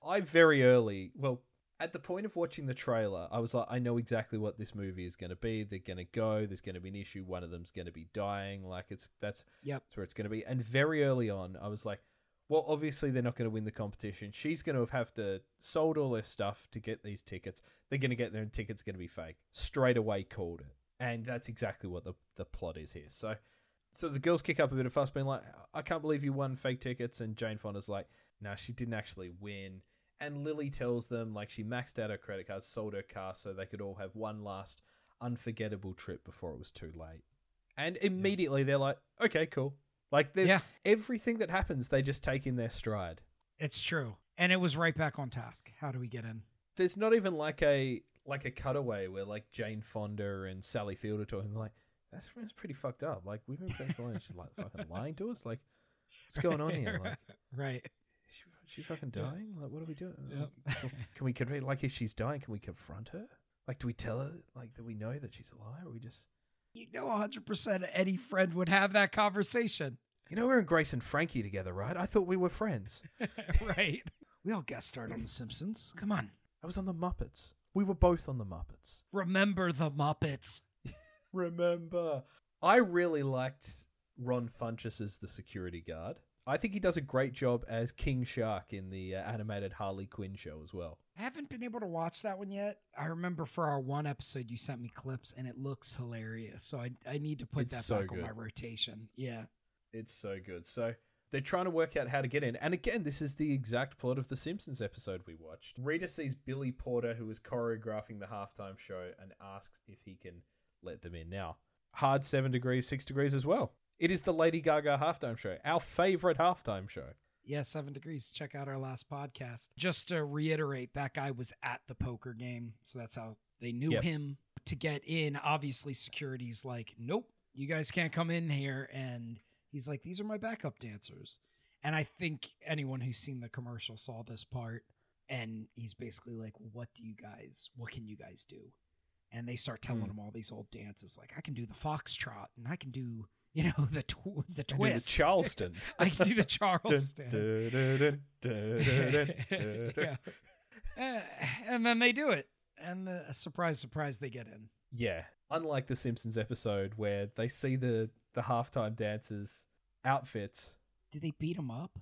They push it into the security guard. That's right. They see the outfits on them, and they attack the security guard with it. Yeah.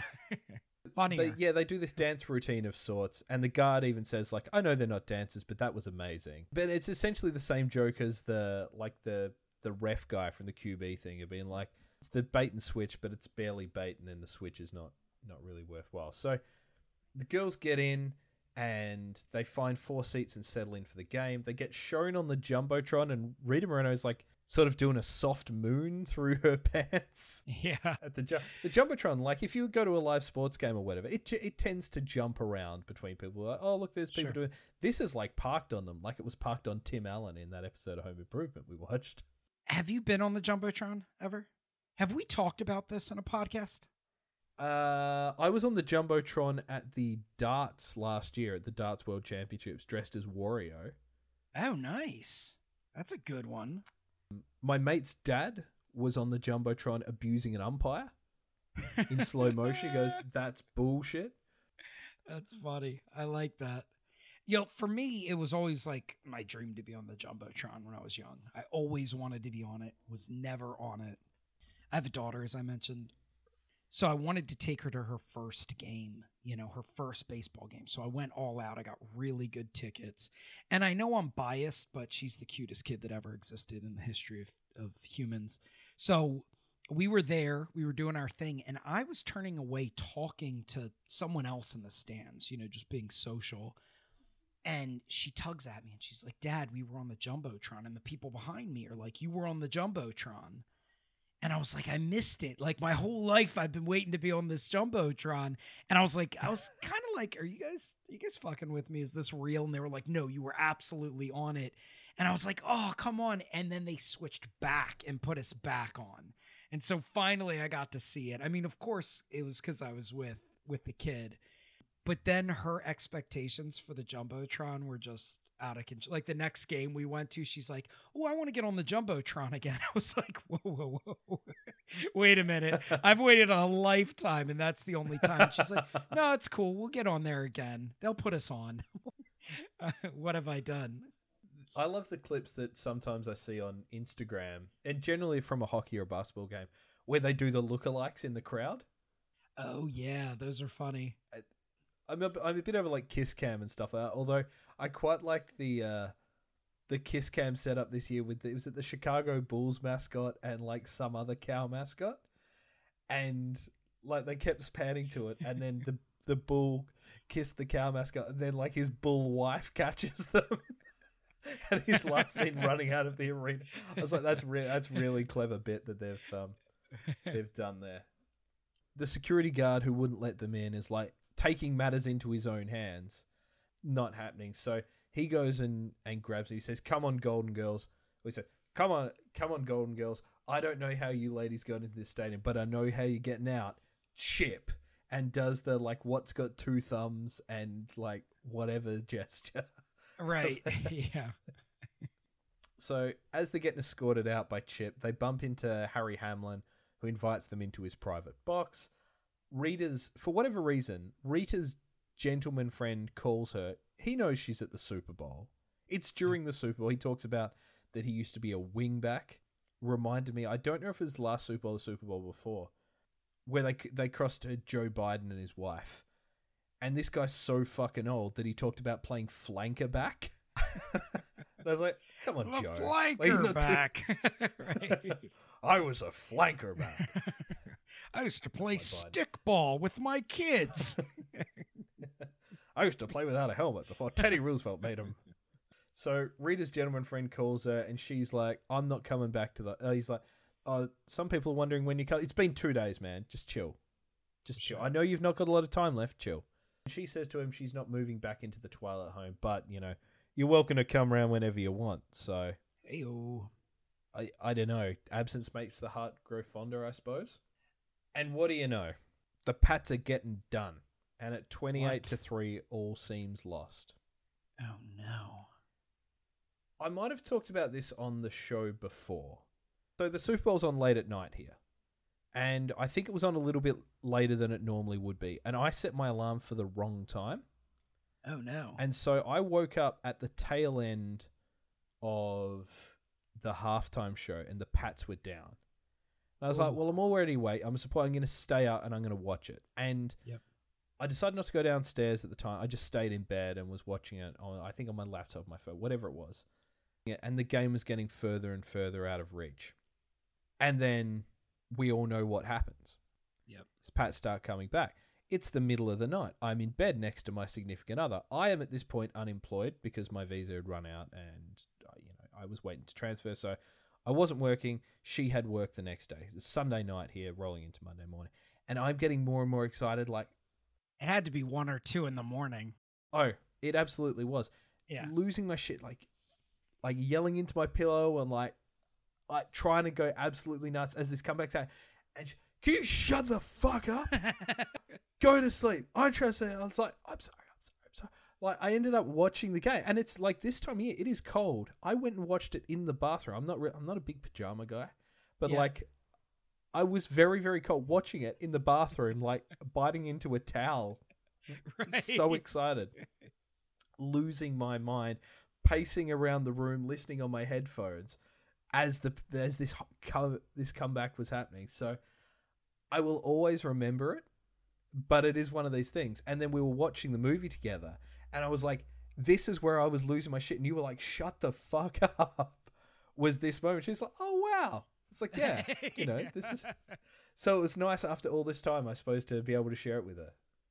Yeah, as someone that watched the whole thing, I have to tell you, now, I'm a Ravens fan. You're a Pats fan. Now, as someone that is in the AFC, we play the Pats a lot. So typically, the Pats have been so good that I tend to root against them. We've had a lot of, like Pats fans hate Ray Lewis. And so I remember going into that game really wanting the Falcons to win. Like I said, the Falcons had a great year. Just all those guys. I was like really into the Falcons that year. The game was so boring. Like they were blowing them out so much that, again, I don't really have a dog in that fight, as far as my personal team. But it got to the point where I wanted the Patriots to do something. I switched mid-game just because they were getting stomped so bad. I'm like, come on, like get it together, because like you and me, we're football fans. So we have our teams and we root for our teams, but we like guys on every team. We respect the game. We respect talent.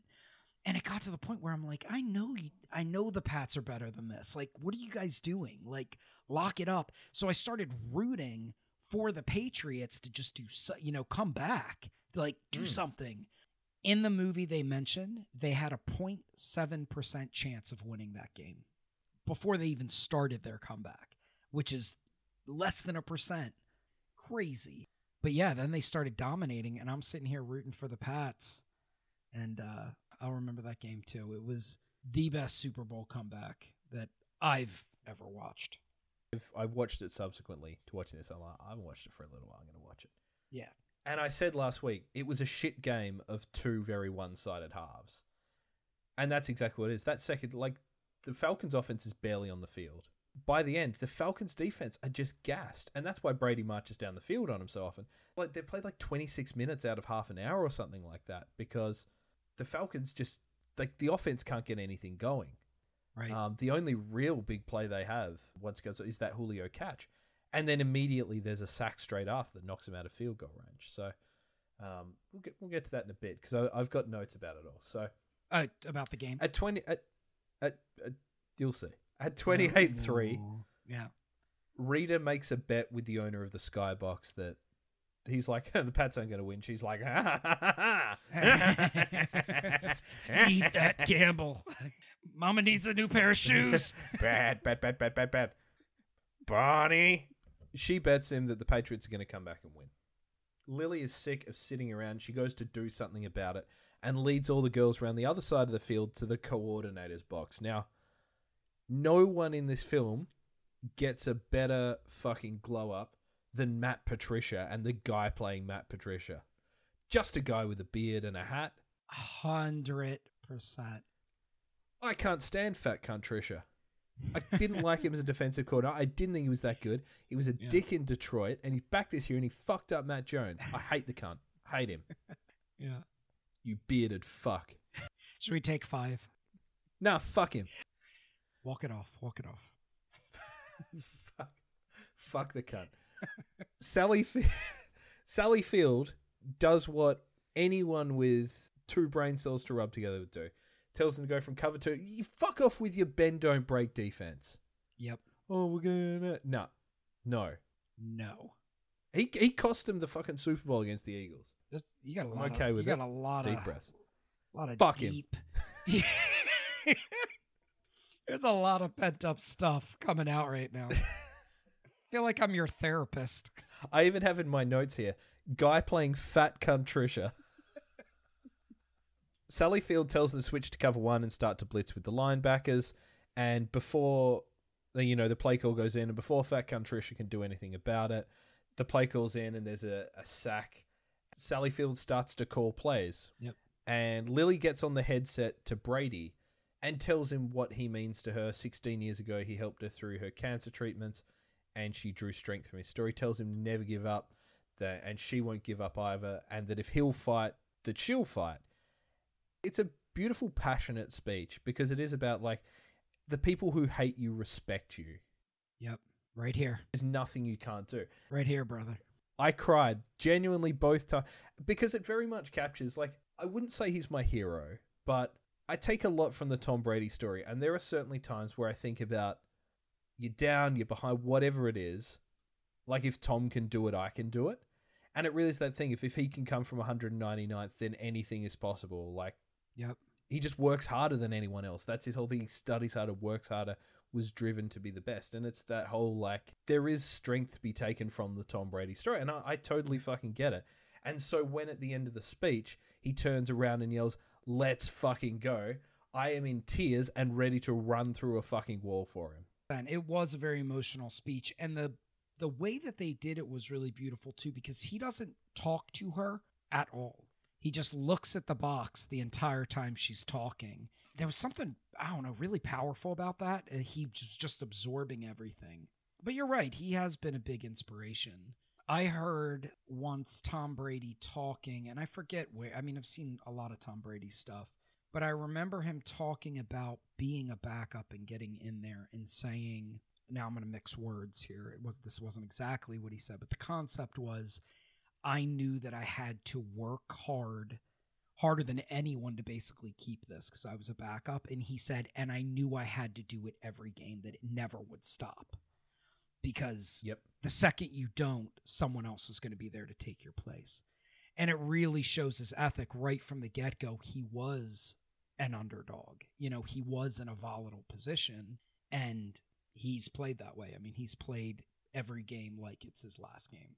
I've seen him get mad over doing well because he didn't think he did well enough. Pass something and they'll get the first down, they'll get the yardage, but he's pissed off because it wasn't the read that he wanted. Very, very passionate player. Yeah, I think that idea of being a backup and having to fight and, you can never switch off. I've heard Belichick talk about the story of Wally Pipp, and if you're not familiar, that's the guy who he was... I'm not really baseball. He was a position player for the Yankees. I'm not sure. He might have been the catcher or something like that. Wasn't feeling 100%. Took the game off, and I think it might have been Lou Gehrig came in, and then until Cal Ripken came along, had the record for most number of games without missing one. Right. And there's footage from Edelman's rookie season in the preseason. I think it's even it's Wes Welker. Might be Wes Welker. It's Wes Welker or Amendola, whoever the punt returner is at the time, the regular punt returner. Edelman does it during the preseason and runs it back for the touchdown. Edelman holds the record for most punt return touchdowns for the Patriots, and I think the NFL record for yards per return on punts. So a fantastic punt returner. And Wes Welker, it's a preseason game, so Welker, Amendola, whoever it is, says to Belichick, you know what? If he wants to do it, it's his. And Belichick just says to him, have you ever heard of Wally Pep? And it's that idea of, like, as soon as you get your opportunity, you fight and fight and fight to keep it, because there is always someone who wants it more. There's always a bigger fish. And that's it for Brady. And that's what I love about Edelman as well. It's that, against all odds, holding in there to do it. So there is a lot of inspiration. I know it sounds trite, but it is true. And I encourage people to go, and it is cringy, the speech itself, but it is quite a powerful speech, I thought. And then, as I say, with Tom turning around with the let's fucking go was really a fantastic moment. Agreed. My notes here at this point, all capitals, basically until we get to the next scene. And they are, and I'll read top to bottom. And the comeback begins. Hightower sack, Danny Hansen TD. They do have a quote here. He's got a skull like a baby bird, but his hands are like Midas. Love that line. Love it. I wrote that down too, because Edelman, those of you that don't watch football or Patriots football, Edelman is always getting injured. It's Amendola. He was only ever fit for the playoffs. Is that what I said? Edelman. Hightower sack, Danny Hansen touchdown. James White 2-point conversion, the one where it looks like a botch snap and he just runs it straight in. Love that play. Yep. Trey Flowers sacks, knocks him out of field goal range. Jules catches it. White gets home. Danny Hansen bubble screen 2-point. And as we were watching it, I was calling out the plays before they were happening. They go to overtime. Matt Slater calls correctly. Tom marches down the field, toss to White. Yeah, buddy. And there is a reason why, at a previous role, all of our social media passwords were toss to White ! I love it. White was an absolute stud in that game. James White was robbed of MVP. He was unbelievable. James White got 2 touchdowns. He got the one in overtime to win the Super Bowl, and he got a 2-point conversion. I mean, just absolute lights out gameplay there. He caught like 14 passes or something. He caught the most passes ever in a Super Bowl, and I think he got the most targets ever in a Super Bowl. He had a phenomenal game. Like, the Falcons could not stop him. Nope. And he's so talented because he can shifty runner, but he's got great hands. And that's what Brady loves about him. Always James White. James White was always his escape valve. Needs to get rid of it. James White was there. And James White has issues with getting injured as well. Amendola has history getting injured, but Amendola was great that game too. He got 2 touchdowns. Yep. Always came up big in the playoffs. Chris Hogan was great in that playoff run. Because again, although he's in the film, Gronk didn't play. Gronk was injured. If it wasn't all that season, it was most of that season. So, like, you had Martellus Bennett, Dwayne Allen, I think, playing. Edelman, fantastic receiver. But, like, they're slot guys, bit part guys. I mean, James White getting 14, 15 catches in the Super Bowl is ridiculous. That was that season we've talked about as well previously. LeGarrette Blount with 18 touchdowns. And there's a line in here, not to jump the gun, but since we're talking about it, I think it was Sally Fields. I know exactly what you're going to say, where it's like you've got the highest... Yeah. We'll get to that now. I've got... After the game, the stadium's all empty and they're still sitting up in the box, kind of soaking it up, enjoying each other's company. And they ask Lily Tomlin what it cost, and she's like, I don't know, man, a fuck ton. And Rita Moreno is like, haha, well, good thing I'm fucking Kenny Rogers, the gambler, pew, pew, pew. And, like, she cleaned out the box owner, took his fucking watch, and she's like, don't worry about it, I'll pay for it. Chip, Ron Funches comes up, you know, are you the women who broke into the coordinators? And they think they're being escorted out. What do you know? Much like the Simpsons episode, they end up in the Patriots locker room as they're all celebrating. What? Conspicuous in his absence, Bill Belichick. Sally goes and talks to Danny Amendola, and as you were talking about, says, like, Danny Amendola, you're incredible. You got the highest catch percentage. You're so reliable. Yep. And he's like, oh, it's the nicest thing anyone's ever said. And she's like, people should say nice things to you all the time. You know, she's learned about negging, but also that maybe you should just be positive. You shouldn't neg people. Rita Moreno is playing with Julian Edelman's beard and says, I want to shave you, which really got a big laugh from me. It got a big laugh from the audience in the video we were watching. And didn't he just respond, yep? And then Jane goes to Gronk's locker and she's like, oh, wow.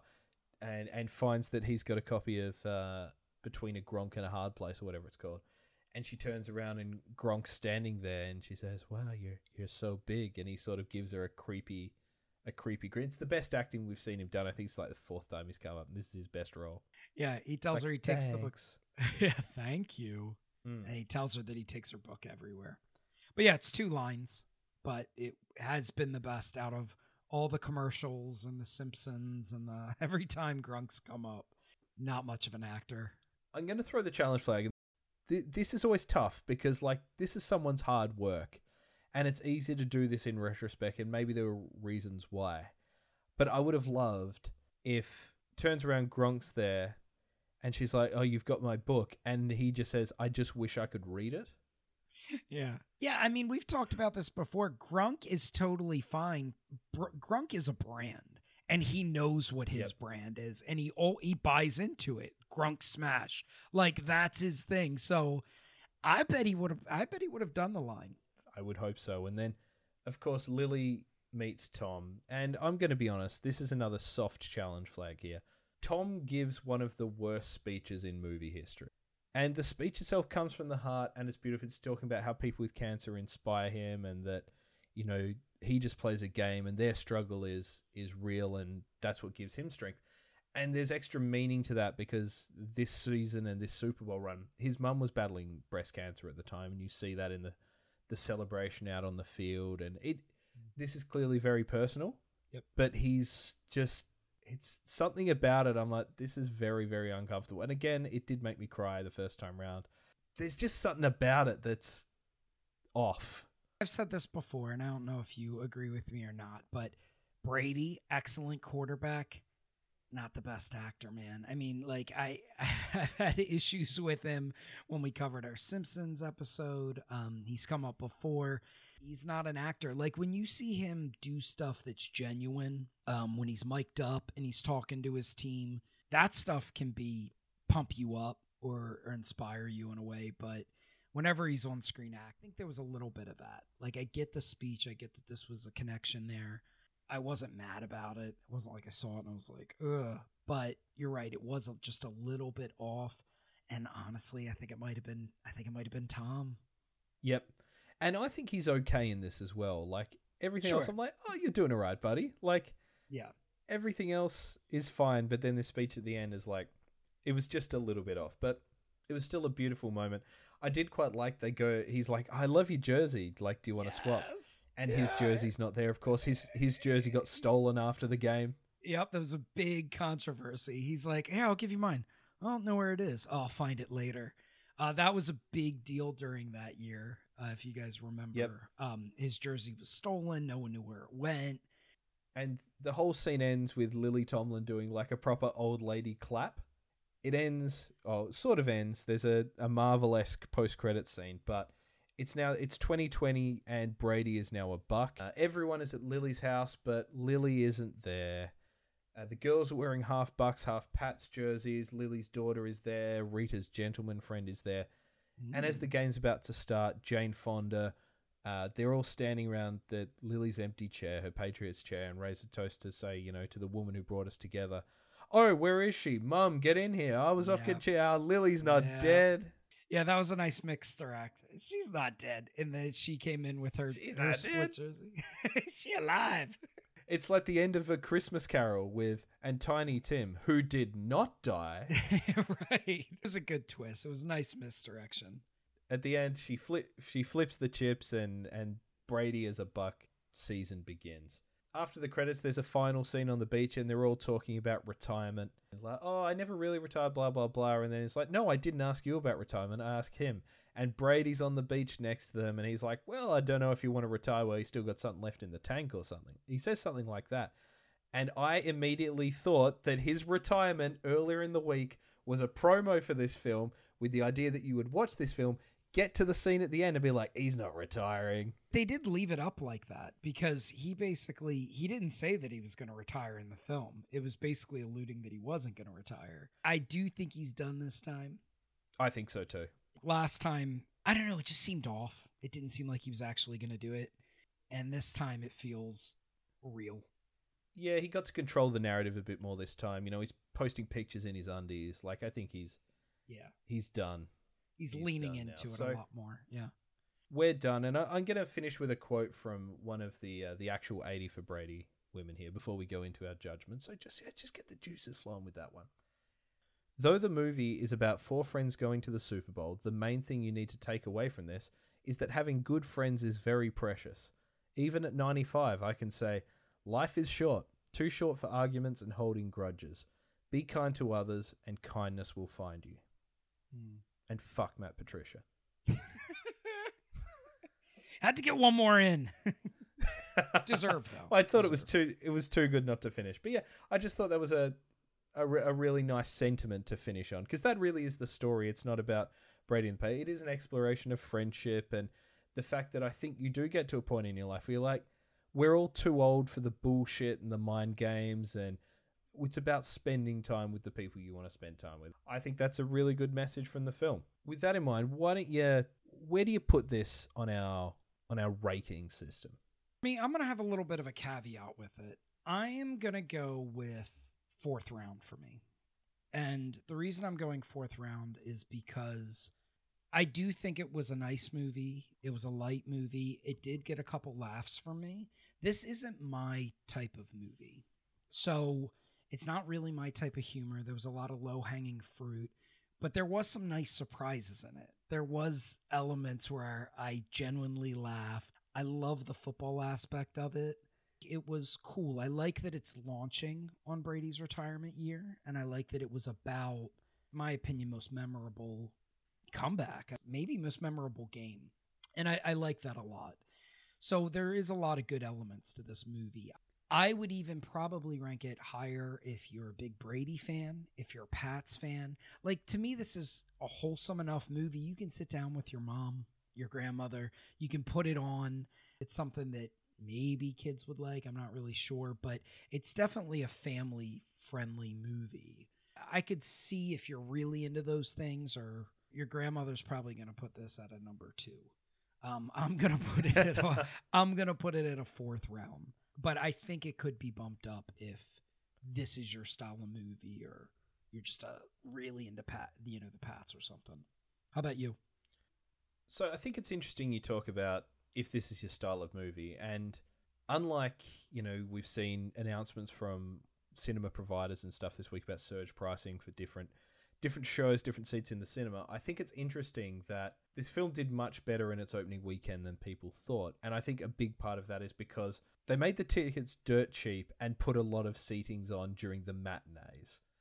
And it is for like retirees, for older people who want to go along and see it. It's your mum, your aunt, your grandma, like your book club, you go and see it. I really liked it. I liked it a lot more than I thought. I thought, I'm going to enjoy this from a Patriots point of view. It was a lot of fun. The 4 leads are amazing. It was great to revisit that Super Bowl. We've talked about my affection for Brady and I guess what he means to me, and that element of it is certainly a part of it. But I think you take it away. Let's say it's about 4 Packers fans going to watch Aaron Rodgers, or a wholesome version of Always Sunny where they go to watch the Eagles. It's the first ever Eagles Super Bowl. Something like that. I think I enjoy it just as much because the performances in it are just as good. Yes, there's the emotional ties of it being, and maybe that gets a little bit of a nudge. I think this might be, other than Jerry Maguire, probably my favorite film that we've watched so far. Nice. I would probably watch Draft Day again instead of this, but I had a lot of fun with this.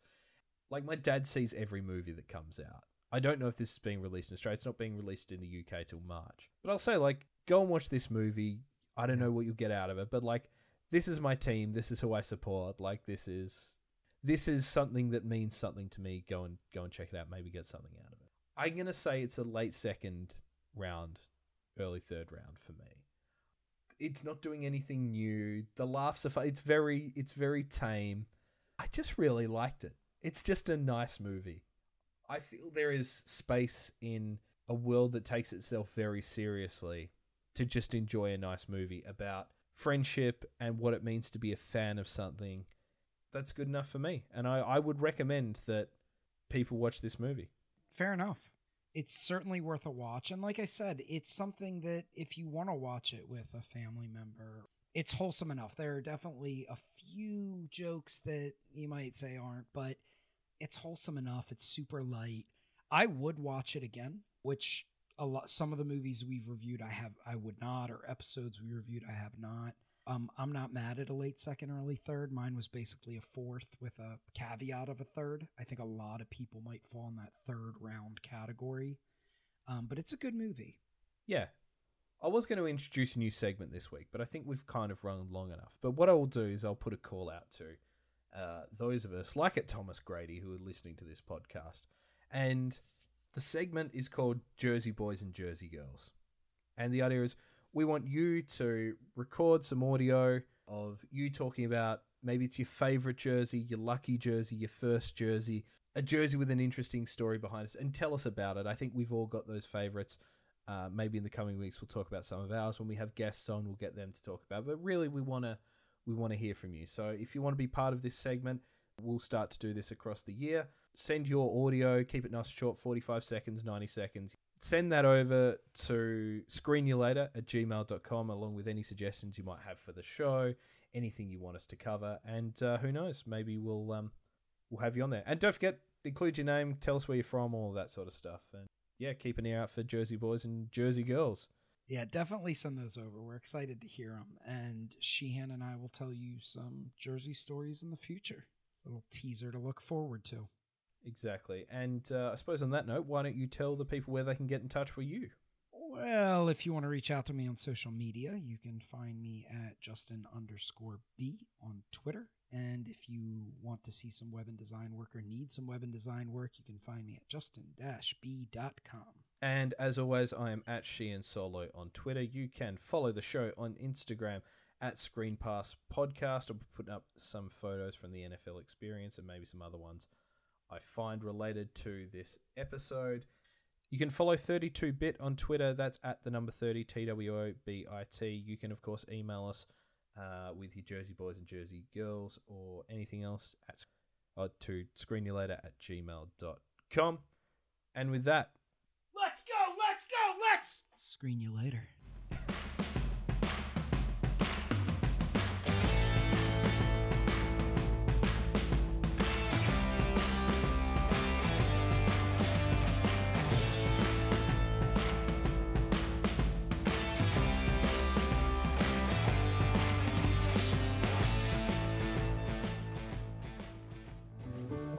Thank you for being a friend. Oh, yeah. Travel down the road, back again. Hey, so we started from the bottom, now we're here, girl. It's true. Oh, yeah.